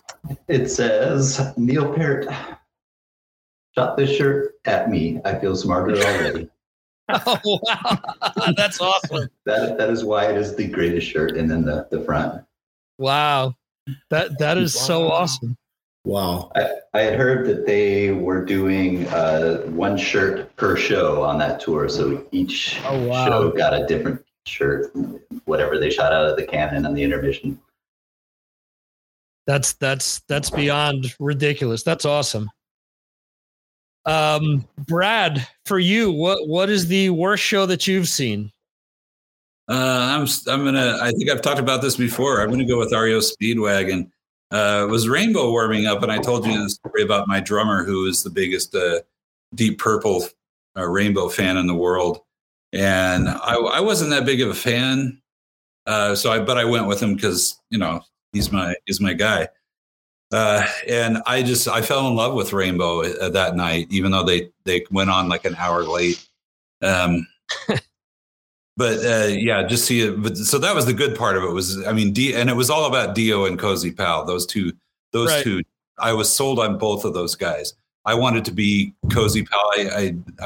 But I was just mystified by Ronnie James Dio. But then REO Speedwagon comes on, and it was so loud. I mean, it was annoying, and it was. It wasn't that they were bad. It's just couldn't stand it. I was like, I was trying, and I wanted to leave early, but my buddy had bought these tickets from a reseller and it paid a lot of money for him. And he says, "No, we're not leaving." He spent all the money. I didn't pay him for the ticket. So he says, I spent all this money on this ticket. We're not leaving. So I had to sit there through like what felt like 5 hours. I think it's just mostly Kevin Cronin's voice. Maybe it's an acquired taste. Maybe like, I don't know, eating a turd sandwich.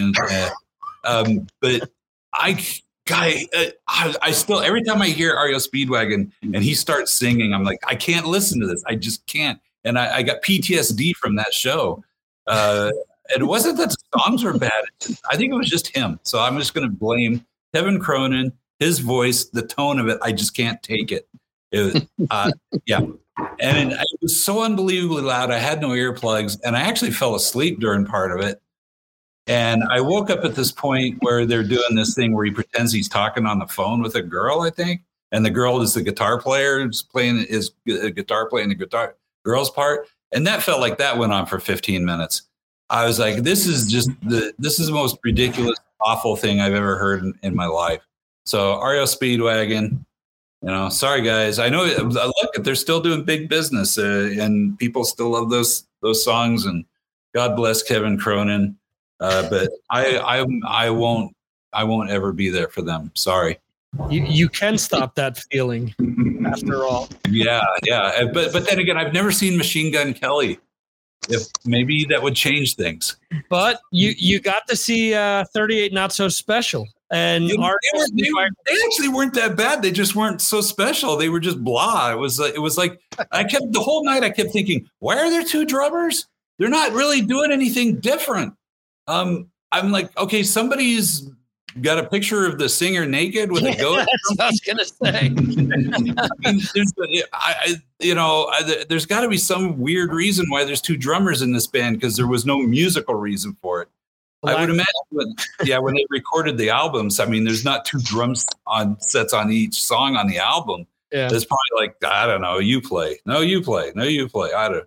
But yeah, it was just boring. That's all. Those guys, they weren't bad. They were just boring. Okay. But Rush was the headliner, and that made that show just awesome. So there you go. There you go. Mike, your worst show. My worst show, far and away, like the one that immediately came to mind when you asked was Kansas at Best Buy stage in Midtown Manhattan. It was one of the oddest shows I've ever been to, band combination wise. I went because King's X was second on the bill, and they absolutely scorched it. Like every time I've seen them, they've been amazing. The opening act was a band called That One Guy. I don't know if anybody's heard of this guy, but he sings him. And he invented his own instrument. It's like a series of pipes. It's like a pheromone combination glockenspiel. It's a vacuum cleaner tube and what the hell it is. Yeah, it is just the most bizarre thing on the planet. So you start that, you go to King's X, who kicks ass, and then Kansas comes out on stage. You're on a high from King's X, and everything was great. And the band was on fire. Doug was sounding incredible, and they came out in this tiny little arena in a basement in Midtown. and they acted like they were playing the US festival in front of 100,000 people. Right. And it just came off as pathetic. It was just sad. And the sound was off, and singer sounded like crap, and like everything was just bad about it. And I made it 3 songs and walked out. I just couldn't take it anymore. And I never have walked out of a show before. Wow. And that was like the one time. I'm probably, in my lifetime been to close to 1,000 shows, if not more. And this is the only one I've ever left. Wow. That's saying something then, Yeah. He well, the singer definitely had dust on his voice instead of dust in the wind there, I guess. Yeah. So Was that the original singer? Why can't I think of his name? Yeah, I think it was pretty much the original lineup, other than maybe I think they replaced a bass player or one of the rhythm guitarists along the way somewhere. But yeah, there's somebody who died a few years back that was in the band. But yeah, I think it's more or less it's along the lines of the original people. Jeremy, your worst concert going experience? Yeah, this one was really easy. In 2007, I went to Manchester Apollo to watch the Scorpions. And before you all fall over and say the Scorpions never play a bad gig, you're right, because the Scorpions were fantastic that night, as they always are. But they had a support act on that were absolutely terrible. And before I tell you who was terrible supporting them, I'll tell you who was in the band. It was Yari Tiura on vocals. There was Bodo Schoff, Frank Rumler, and Wayne Finley. They were all fine. They could play. Oh, yeah, I know who it is. They could play. They were playing really well.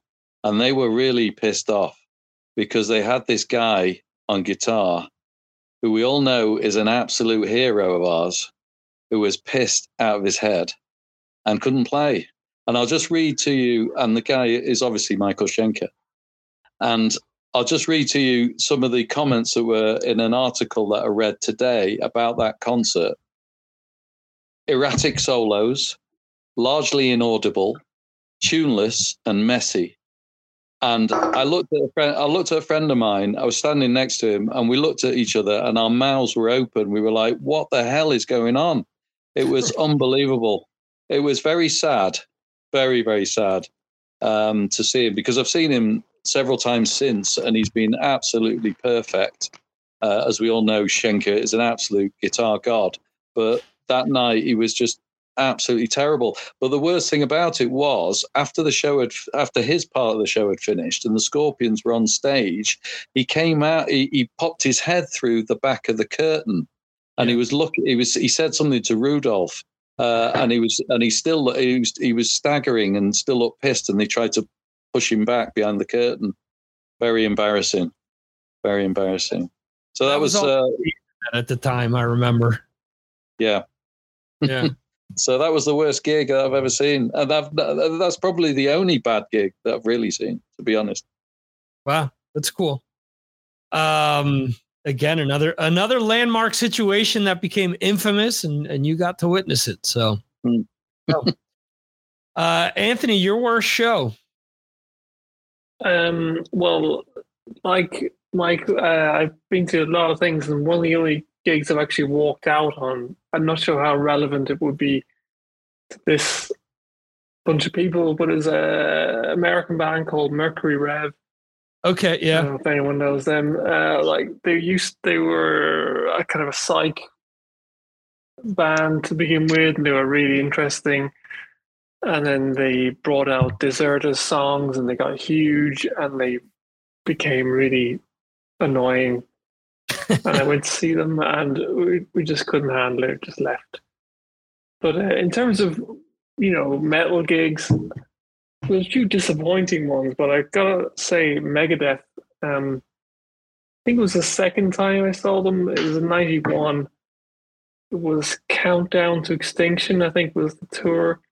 Okay. And I remember watching it. It was big, like a huge gig. And I remember it just looked so rehearsed and soulless. Like, Dave would take one step right, do a solo, and he'd have a spotlight ready. You know, it was very, very professional and very rehearsed, but it was really boring.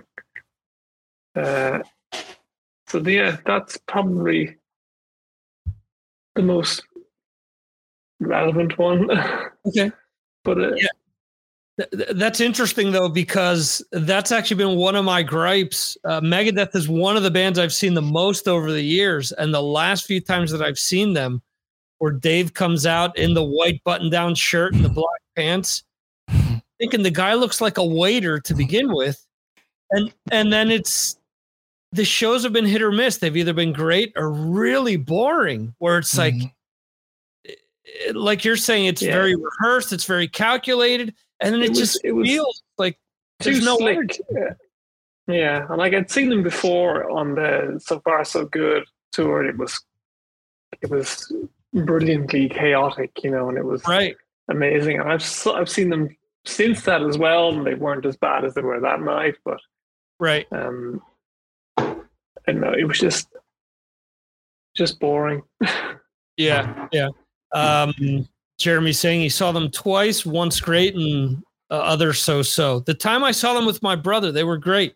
That was the first time I saw them too, and it was one of these things where, they were just coming off of Risk, which is probably the low point in their catalog, but they went out to prove a point, and they went out and played their asses off, and that's probably the best show that I've seen with them. And since then, I've seen them a bunch of times. I saw them with Priest, and they seem to be like one of these. Saxon and Megadeth seem to be like the obligatory band at all the festivals that I've been to, where they're just there. And it's the hit or miss. It's been great, or it's been really boring, where it's like, oh, okay, kind of like nothing, you know. Not now that I think of it, that was Rust in Peace tour, I think.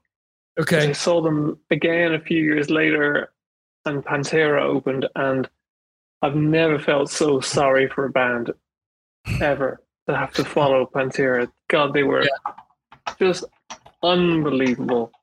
Yeah. You know, again, a big gig, and I just felt so sorry for Megadeth coming out after that. Yeah. Dan is saying we are surprised when we get a good Dave show. So, Dan, you're up next. What, in your opinion, is the worst show that you've seen? Well, it's all open to interpretation and opinion, obviously. And I had to think about this one for a while, because I've been to many Manowar shows, and I think Manowar is always great. Somebody else could go and think they suck, so screw them. So putting a lot of thought into that, I wrote down something. And I'm a Dweezil Zappa fan. I've seen Zappa play Zappa. I was absolutely bored and walked out after a while, but that's not the one. I'm going to pick Filter opening up for Pantera. Okay. And it was in San Bernardino, because they kept Filter, they sucked to begin with, but they kept showing that video for Hey Man, Nice Shot. And they're doing the visual screen of the guy of the event getting shot in the head over and over. And I had to turn around and stop watching, because I was getting grossed out, probably like looking at a cadaver. That just wasn't for me. Yeah. Otherwise, I would give it to Johan with Phil, because I saw Phil Anselmo on the Ozfest, and it was after he split from Pantera. Dime was still alive, and we were pissed at Phil, and he was effed up, and we were flipping him off. He was flipping us off. He hated us. We hated him. So I'll give it to Johan now. That's even better than the Filter is the worst. Damn, we were angry. Oh, if I could have walked out, I don't remember who was on afterwards. That was probably somebody great at Ozfest. But damn, we were pissed. And yes, we blame Phil for Dime's death, in a way. Rant over. There you go. Johan is saying that he saw Megadeth on that tour. Pantera was opening, and they were fantastic. So there you go. Filter, a band that I really have enjoyed over the years. I like pretty much every album they've put out until I got stiffed on that last one. So There you go. Check this out. Pantera signed. That's cool. My brother is checking out, so hope you have a great rest of your night as well. Night, Art. So there you go. Steve, worst show. You kind of gave us a hint before. I did. I can pick something else, though. I have another one. No, that's cool. Because I have a list. I took after Brad and I started writing stuff down. Go ahead. See? Mention. You inspired me, Brad. You needed this. See? So, With his REO Speedwagon reference, you have to say he's your inspiration. oh, he is. No, that would be Chicago, isn't it? Oh, that's Chicago. All right. Another bit. I would put I'll have to tell the penis of terror story another time. So just remember that. Put that in your- All right. We'll add that to the list of Brad stories that we will be hearing in the future. Coming attractions. Go ahead, Steve. Sorry. That's okay.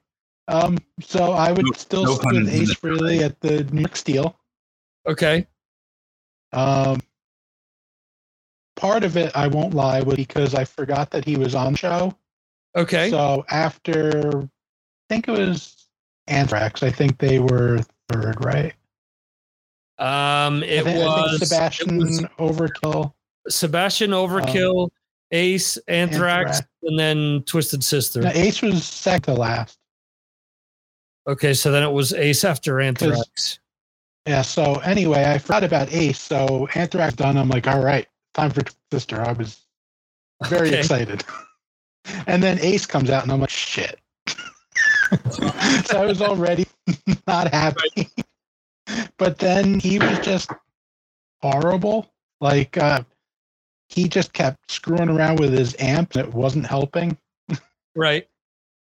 Just sloppy beyond belief.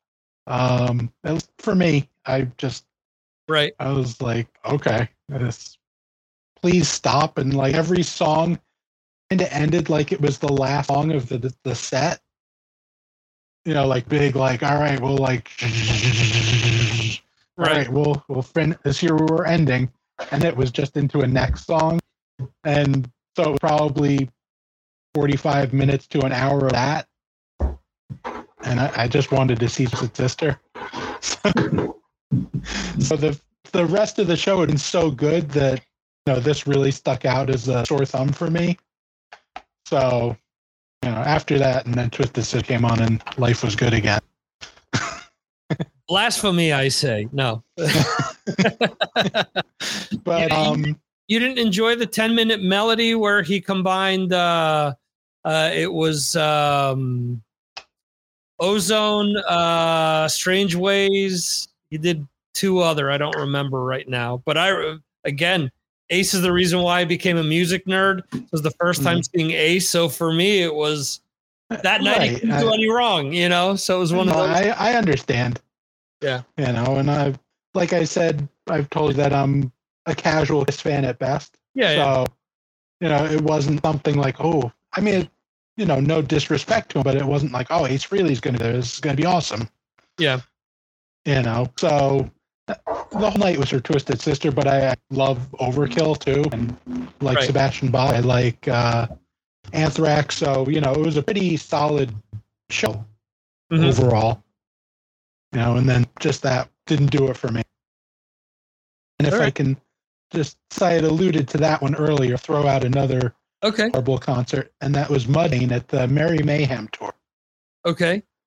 And they were god awful. I'm not a big fan of them to begin with, like recorded, just not my thing. Right. But that show, it just sounded like it was literally just noise. Like you couldn't discern any certain instrument. Right. It was just a wall of like static, basically. And so that was up there for horrible concerts too, or horrible moments. Because the Merry Mayhem tour was really cool.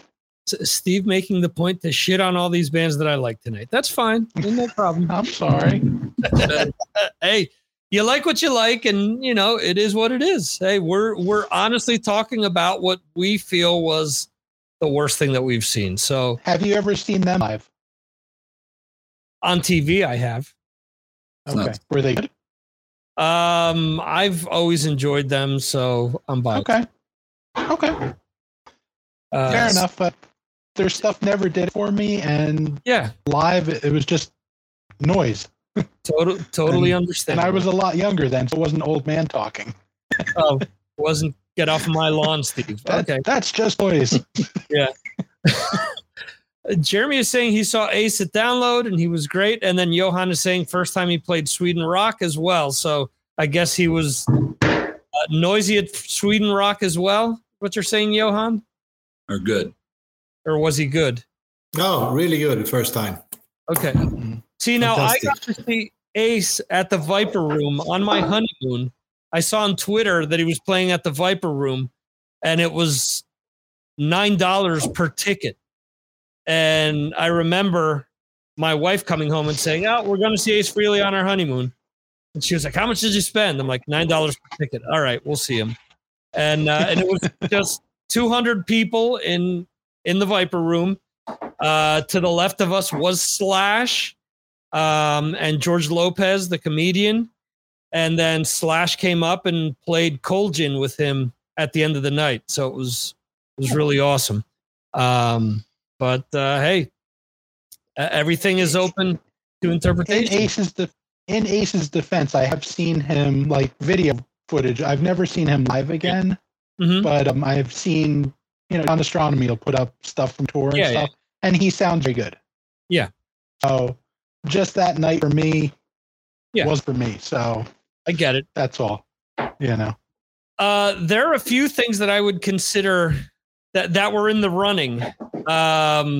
Jeremy mentioned Michael Schenker. Always wanted to see Michael Schenker. He was at a festival, but it was during this period where every tour he had a different lineup. And that tour had Wayne Finley, had Chris Glenn on bass, had Gary Barden back on vocals, and Carmine Appice was on the tour before this. I'm like, oh, I finally get to see Carmine live. I've met him in person, but I've never seen him live. But like 2 days before it was announced that Chris Glenn, who had been playing in AC/DC when Anthony saw them, was going to be on drums. And Chris Glenn is known for being Chris Slade. Jesus, I mixed the bass player and drummer up there. I'm sorry. Chris Slade. I'll do that when we're tired and old. Yeah. Anyway, so he was going to be playing, and those first few Schenker albums with Simon Phillips and especially Cozy Powell on drums was what I was listening to before we did the show tonight. And so I have these fills ingrained in my head on how to play them. And then not a fan of Chris Slade's drumming. Oh my God. It was similar to seeing Kiss with Peter Criss. It was one of these things where I felt my heart shatter as I was listening to these songs, because they're songs that I'd played since I was a kid. And no, they're being played completely wrong. The fill doesn't go there, or, that was this, it was that. It was incredible how devastating it was. I had to walk away from Schenker after 3 songs because I don't know what Chris Slade was playing, and it just ruined the entire experience. But to top that off, Marilyn Manson headlining the last Cobetasonic Festival that was here in Bilbao, Spain. I've wanted to see Manson for I don't know how many years. Huge fan of Manson's. And he decided that for the encore, he was coming out with a sparkle blue Telecaster, and no one else from the band was coming out. It was him and a Telecaster for 20 minutes playing The Beautiful and Sweet Dreams. It was the worst thing I've ever witnessed live. It was horrible. We had to walk away. We had to walk away and wait for it was Suicidal Tendencies was playing last on the night. And it was just terrible. It's one of these things where you're waiting for a band forever to see them live, and you finally see them, and they're just absolute shit.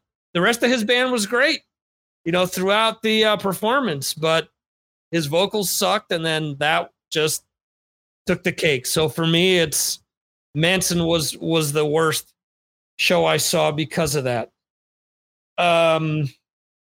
Let's see. Jose mentioned to me that not a bad show, but it was one I went to because someone gave me tickets. It was Bryan Adams, 1998 at Riverfront. It wasn't a bad show.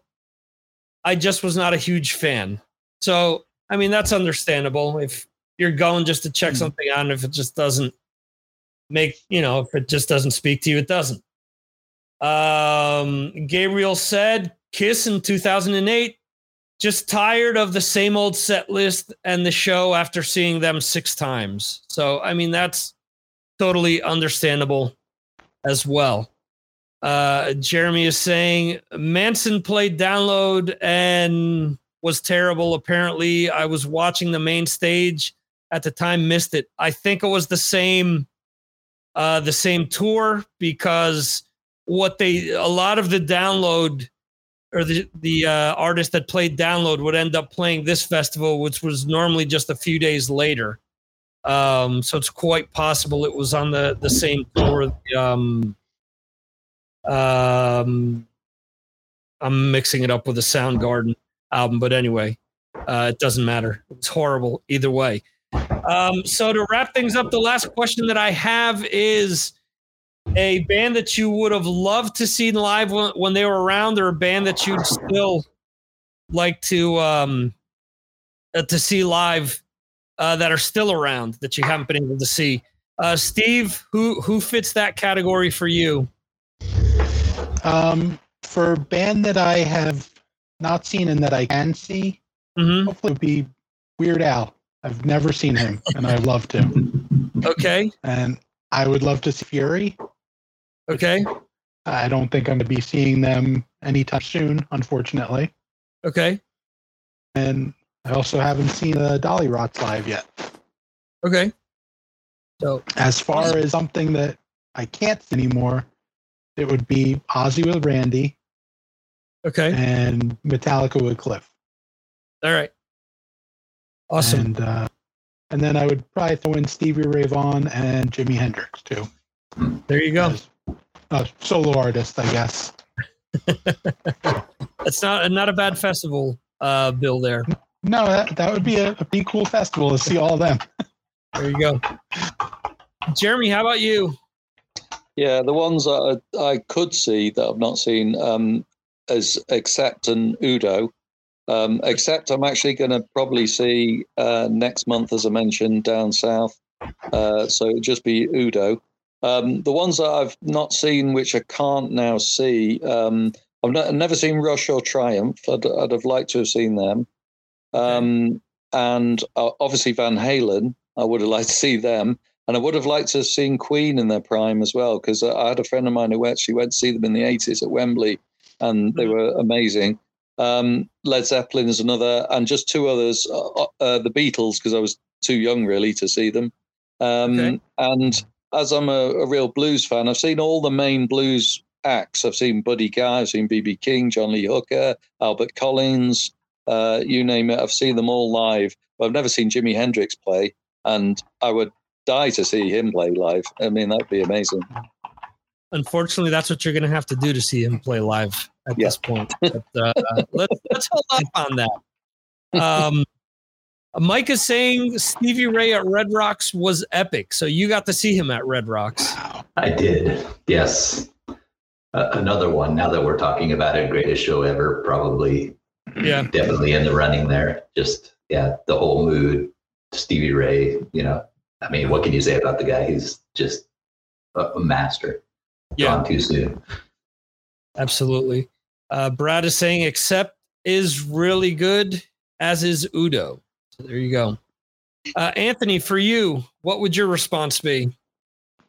Well, this is the hardest question of all the ones so far. I've seen, I think, almost everyone that I would, kind of want to see at the moment. But I suppose put in the spot, I would say probably, to have seen Van Halen in their prime would have been amazing.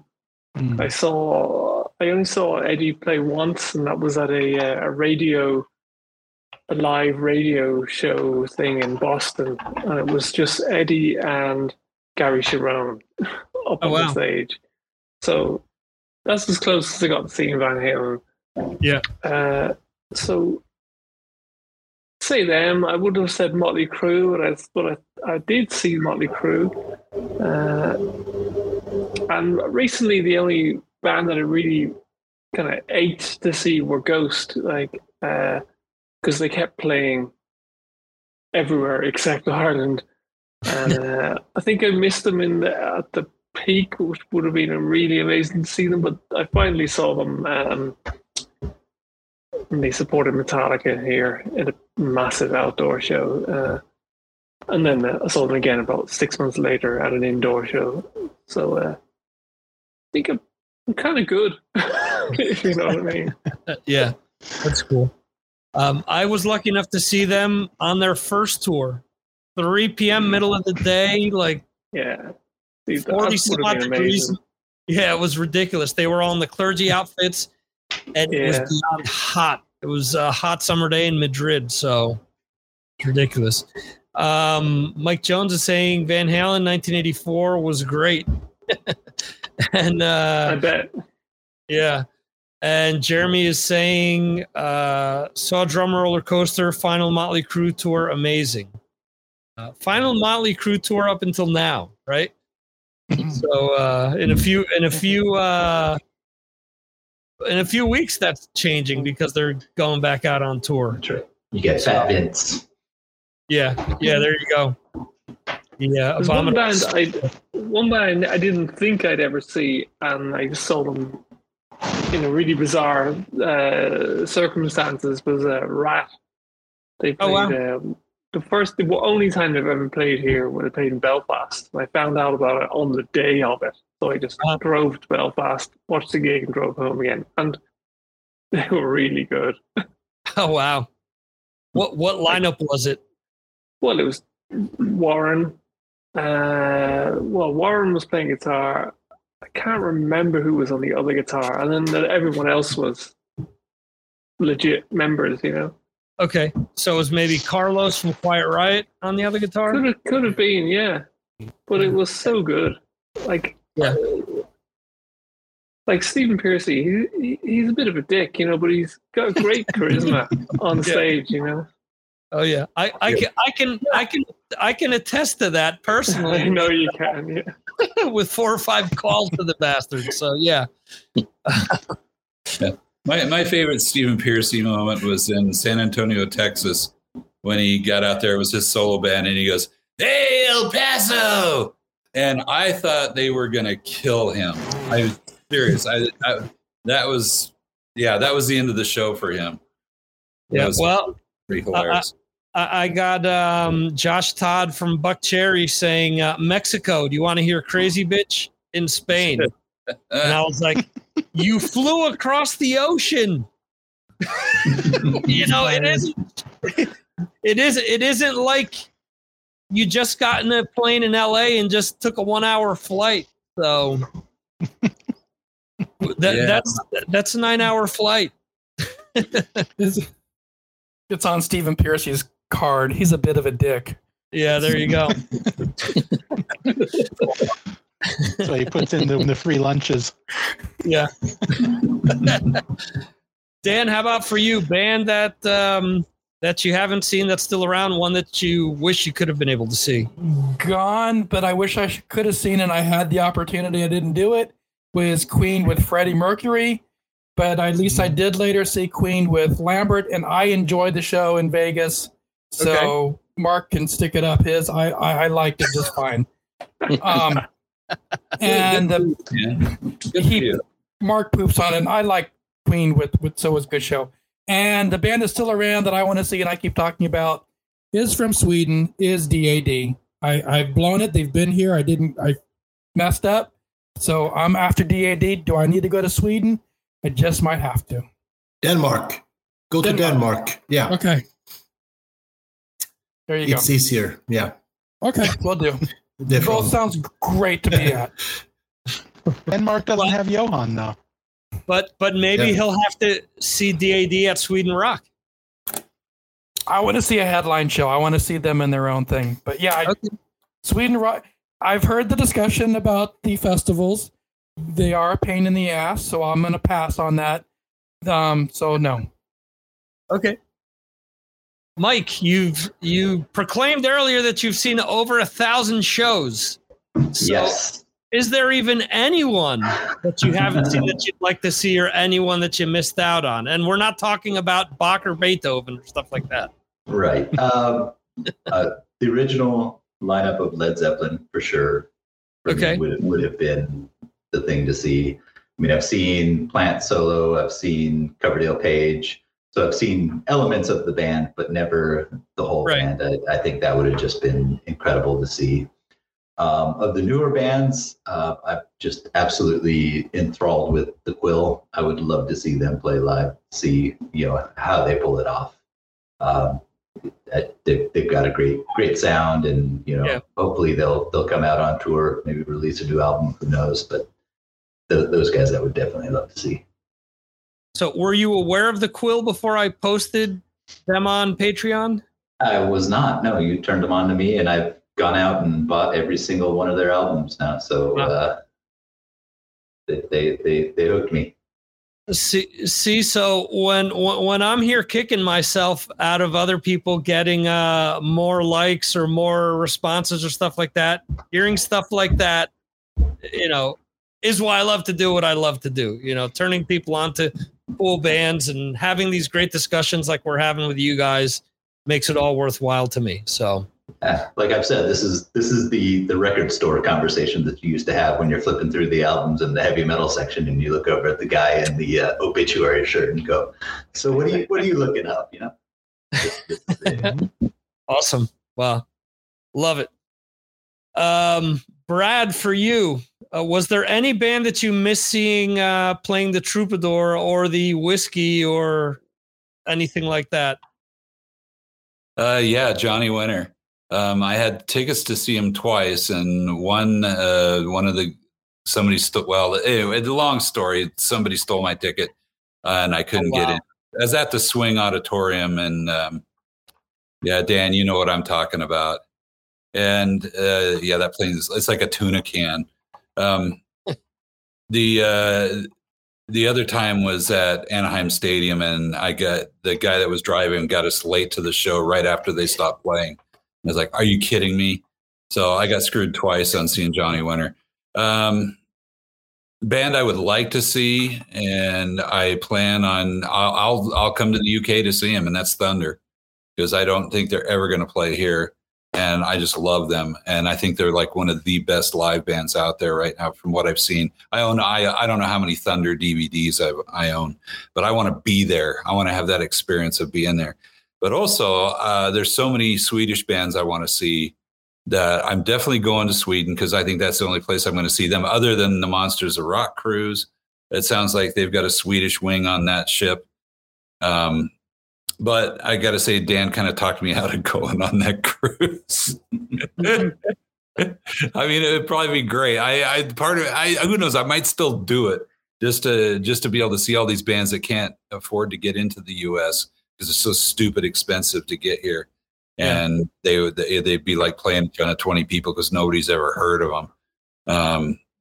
So there you go. So I am coming to Johan, Sweden Fest next year, not this year because I'm still working. Next year I definitely won't have a job, but I'm going to have lots of money. I'm coming to Sweden next year. So let me know when you're buying tickets, and I'll buy one from you. Yeah. You're most welcome. Thank you. Like Jones is saying, when I had hair, I was mistaken for Johnny Winter. Someone asked me for an autograph. There you go. I hope you look healthier than he did. No, I was back in my less robust days. Back in your heroin days. Yeah, Johnny. Oh, guy, I love Johnny Winter. It kills me that I didn't get to see him. I was mistaken for Billy Corgan once and for Johnny Depp another time. Although the latter time was a waitress at a strip bar working for tips. And I flat out told her, I said, listen, honey, I know you're working to get a tip out of me. I go, because once these lights go on, the last thing you're going to be thinking of is Johnny Depp. All right. There's no Johnny Depp. I think she wanted more than the tip there, Victor. Jesus Christ. Yeah. That's not Johnny Depp. Yeah. There you go. Yeah. Although he's not looking too good right now on the news. He's getting reamed, but he'll be okay. He's got a way of getting out of this kind of stuff, man. Yeah. There's a different set of rules for people that are not present here speaking tonight that other people get to adhere to. So he'll be. Anyway, Johan, any band that you haven't seen that's still around that you'd like to see, and any band that that you wish you could have seen? Yes. I would like to see Arch Enemy again. I have seen them, but I really want to see them again. And the band Thunder. I just fell in love with that band this week. Wow, what a band. Okay, so it sounds like Johan and me are going to meet up with Jeremy in England somewhere and see Thunder next. That'll be good. Yeah, and the Swedish band Crazy Licks. That's not impossible at all. Yeah. And the band that I wish I could have seen is Thin Lizzy, and I would like to have seen them on the Thunder and Lightning tour. Well, with John Sykes, there you go. I saw that there. Yeah. Anthony, were you able? Anthony, did you get to see Thin Lizzy? I didn't see Thin Lizzy. I wasn't allowed to go to that gig where on the last tour in Dublin. All my brothers went. Well, my older brothers went, but I did see Grand Slam, which was Phil's band. After that was my second concert was Grand Slam, so I'm delighted to have seen Phil in person. It's still another unique thing that only a few people can claim to have seen Grand Slam. They never released anything, so you got to see, there are bootlegs floating around on YouTube and whatnot, but it's obviously not the same as a well-produced album. Yeah, and it was it was the main Dublin venue at the time. It was about 1,200 people. So it was the size of the place. Yeah, that's awesome. That's where everybody played. So a lot of these bands, you got to see them in a small venue, a relatively small venue. Yeah. Yeah. Jeremy's saying he saw that tour standing right in front of Phil. And Johan is saying that is really great. Love that record and the set list on that tour. For me. Sorry. No. Go ahead. I'm just. Johan reminds me that one band I'm delighted that I did get to see, and I wouldn't be the biggest fan of, is Rush. And their only time they've ever played Dublin was on that. Was it the 40 tour where they played Moving Pictures and 2112? Like perfect gig for me as a a sort of a casual fan. Let's say I know those two albums very well. Right. But the gig was so enjoyable. Like for years afterwards, I'd just be sitting at home going, I wish I was still at that gig. Because it was such fun. It sounded great. They were amazing. They had a great vibe, I know. So Rush, delighted to have seen them. That is awesome. For me, you guys have brought up a lot of great bands, bands that I would have loved to have seen. I mean, I was close to seeing Pantera, didn't get to see them. Would love to see Van Halen or even David Lee Roth's solo band that had, Steve Vai, Greg Bissonette, and Billy Sheehan on bass, that Eat 'Em and Smile album. Like the only thing that compares to those early Van Halen albums, if we're gonna be staying within that kind of family tree. So there's that. Ozzy with Randy or with Jake would have been something I would have loved. Dio with Sabbath. I didn't get to see that. I got to see Dio on his own. But I didn't get to see, that. So there's a few bands that I haven't seen that I would that I want to see that are still around. They're not rock or metal bands, because I've gotten to see most of the rock or metal bands that I want to see, or I should say they aren't really metal bands or heavy metal bands. It's Depeche Mode and it's U2 are the two bands that I love to see that I've always wanted to see and haven't been able to see them. I had tickets for Depeche Mode, and 2 days previous, someone poisoned our dog, and we weren't in the emotional state to go to see the show. So that's the only time that I've ever, come close to seeing that. And unfortunately, being where I am in Spain, usually you have to travel 7 hours to see one of these bands. So it isn't like you can pick up and say, all right, I'll see them, tomorrow because they're, an hour away. When the Police played an hour away, yeah, I went to see them. When, Kiss played an hour away, or Dio or stuff like that, I've gotten to see these bands because of that. So, let's see. Mike Jones is saying Dio was Sabbath, second row, and I got a guitar pick from Geezer, even though he doesn't use a pick. Well, he's still got his stage props, I guess, there to... Absolutely. Tossing them out. Yeah. I guess he could throw out his fingers, but I mean, that wouldn't last very long. No, that's Iomi. That's too soon, Victor.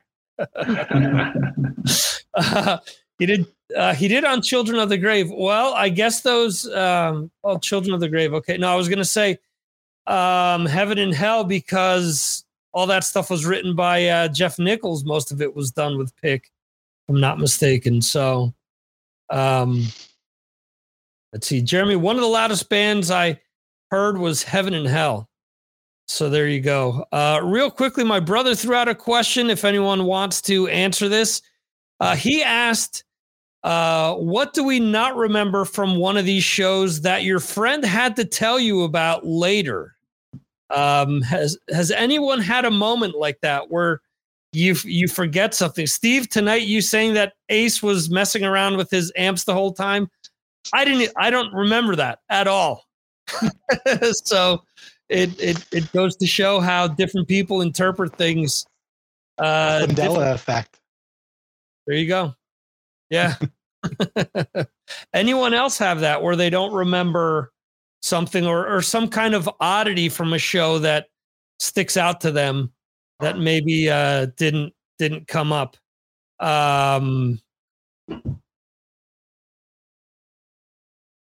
Nothing. Okay, no problem. Sorry, we're all too sober when we go to the shows. No, it's late. Johan is about to tap out on us here. Good night. Good night, everybody. Good night. I have to be up early tomorrow. So see you, Johan. Yeah. See you. Thanks, bye Johan, bye. for being here. All right. Take it easy. Brad, you were saying about weird concert experiences. I saw Anthrax walk off stage after about 3 songs. Okay. In Dublin. That was a memorable one. And then that, I mentioned it before, but that Smashing Pumpkins gig where the young girl died, I was at that, and that was a cut short as well. Sort of memorable events, I suppose. I've seen Anthrax with the opposite happen. I drove like 2.5 hours to see them. They were playing at a gig that usually would take about an hour and something, but it was a Sunday show, and there was a lot of traffic because of people going back to the city per se.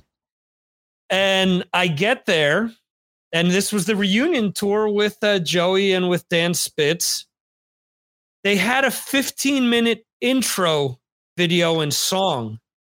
They did a 45-minute headline show. And the next day I was pissed because I drove so far to get there. You know, I wanted the first time I was going to see Joey, and I mentioned it on their forum. And then Scott Ian responded to me, and he was like, dude, you know, our sound guy got sick and we were pissed and there was no AC at the show. And I said, the whole fucking show, you're looking at Charlie like, are we done yet type of a deal? You know, it sucked. And I said, you know, it sucks that people pay hard-earned money. Yeah. Okay. We all have bad days. I get it. But you're playing this show in almost the middle of nowhere where you know everyone drove to get there. And that's your response. But the silver lining to this, and I told this story to Blitz from Overkill, because when I saw Overkill, they played at a festival here. Well, it was it was their own festival. But anyway, he was the only one who didn't attempt to speak in Spanish that night. And he said, well, the reason I don't do that is because my mother-in-law is Dutch, and I once tried to speak Dutch to her and said something completely wrong. Instead of saying strawberries, I said ass, is what he told me.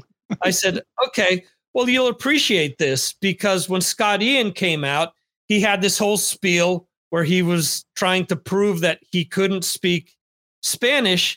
But at the end of the statement was my Spanish is bad, but my metal is very strong. Well, one of the things that he said was me gusta. He said me gusta polla. Okay. In English or in everywhere else, pollo with an O at the end is chicken in Spanish. But in Spain, if you add an A, if it's polla instead of pollo, it means penis. So on stage, and nothing wrong if that's what his inclinations are, but I don't think that's what he meant to say on stage. So I told Blitz from Overkill this, and he was laughing hysterically for I don't know how many minutes, and he kept telling everyone who kept coming back, the road crew, members of the band, he's like, you got to hear this. So I kept telling the story to the different people that came out. So there you go. So again, that's my probably biggest anomaly like that, where there was something wacky like that, where you said Anthrax walked off. Love the band. One of my top 5 favorite bands, but there have been several incidents where it's one of these things where you say, why do I continue to be a fan? So. Well, in fairness, they were getting spat at constantly. Wow. And they just said, we're off. Yeah. It was a State of Euphoria tour. Okay. Yeah, that's... but they were great up until that point. Yeah. Yeah, there were... tough gig. Yeah. Yeah, they were in the middle of their, of their full of energy. So, Jeremy just went on us. So anyway, we're going to wrap this up. I know for Anthony, it is extremely late as well. Us people on this side of the world, it is well over, it is 2:15 in the morning for me, 1:15 for Anthony. So on that note, I thank all of you guys for being here. Anyone who's watching the replay or listening to the replay of this, thank you. Thank you, all of my patrons, for your continued support. I appreciate it. These are always great chats. And we'll have another one next month. We just have to figure out what band we're going to be discussing. So we'll be voting on that within Patreon. If you enjoyed this and want to be a patron, $2 a month gets you in. So there you go. Thanks, everyone, for being here, for watching, listening, so on and so forth. And on that note, we will see you. What are you flashing there? $2? Are you $2, man? That's $2. I'm willing to sponsor somebody who wants to join it. Oh, geez, I can't afford $2. I'll sponsor you. Okay. There you go. In any event, see you next time. Thank you for being here. Thanks all you guys. And we'll see you next time right here on Signals from Mars live stream.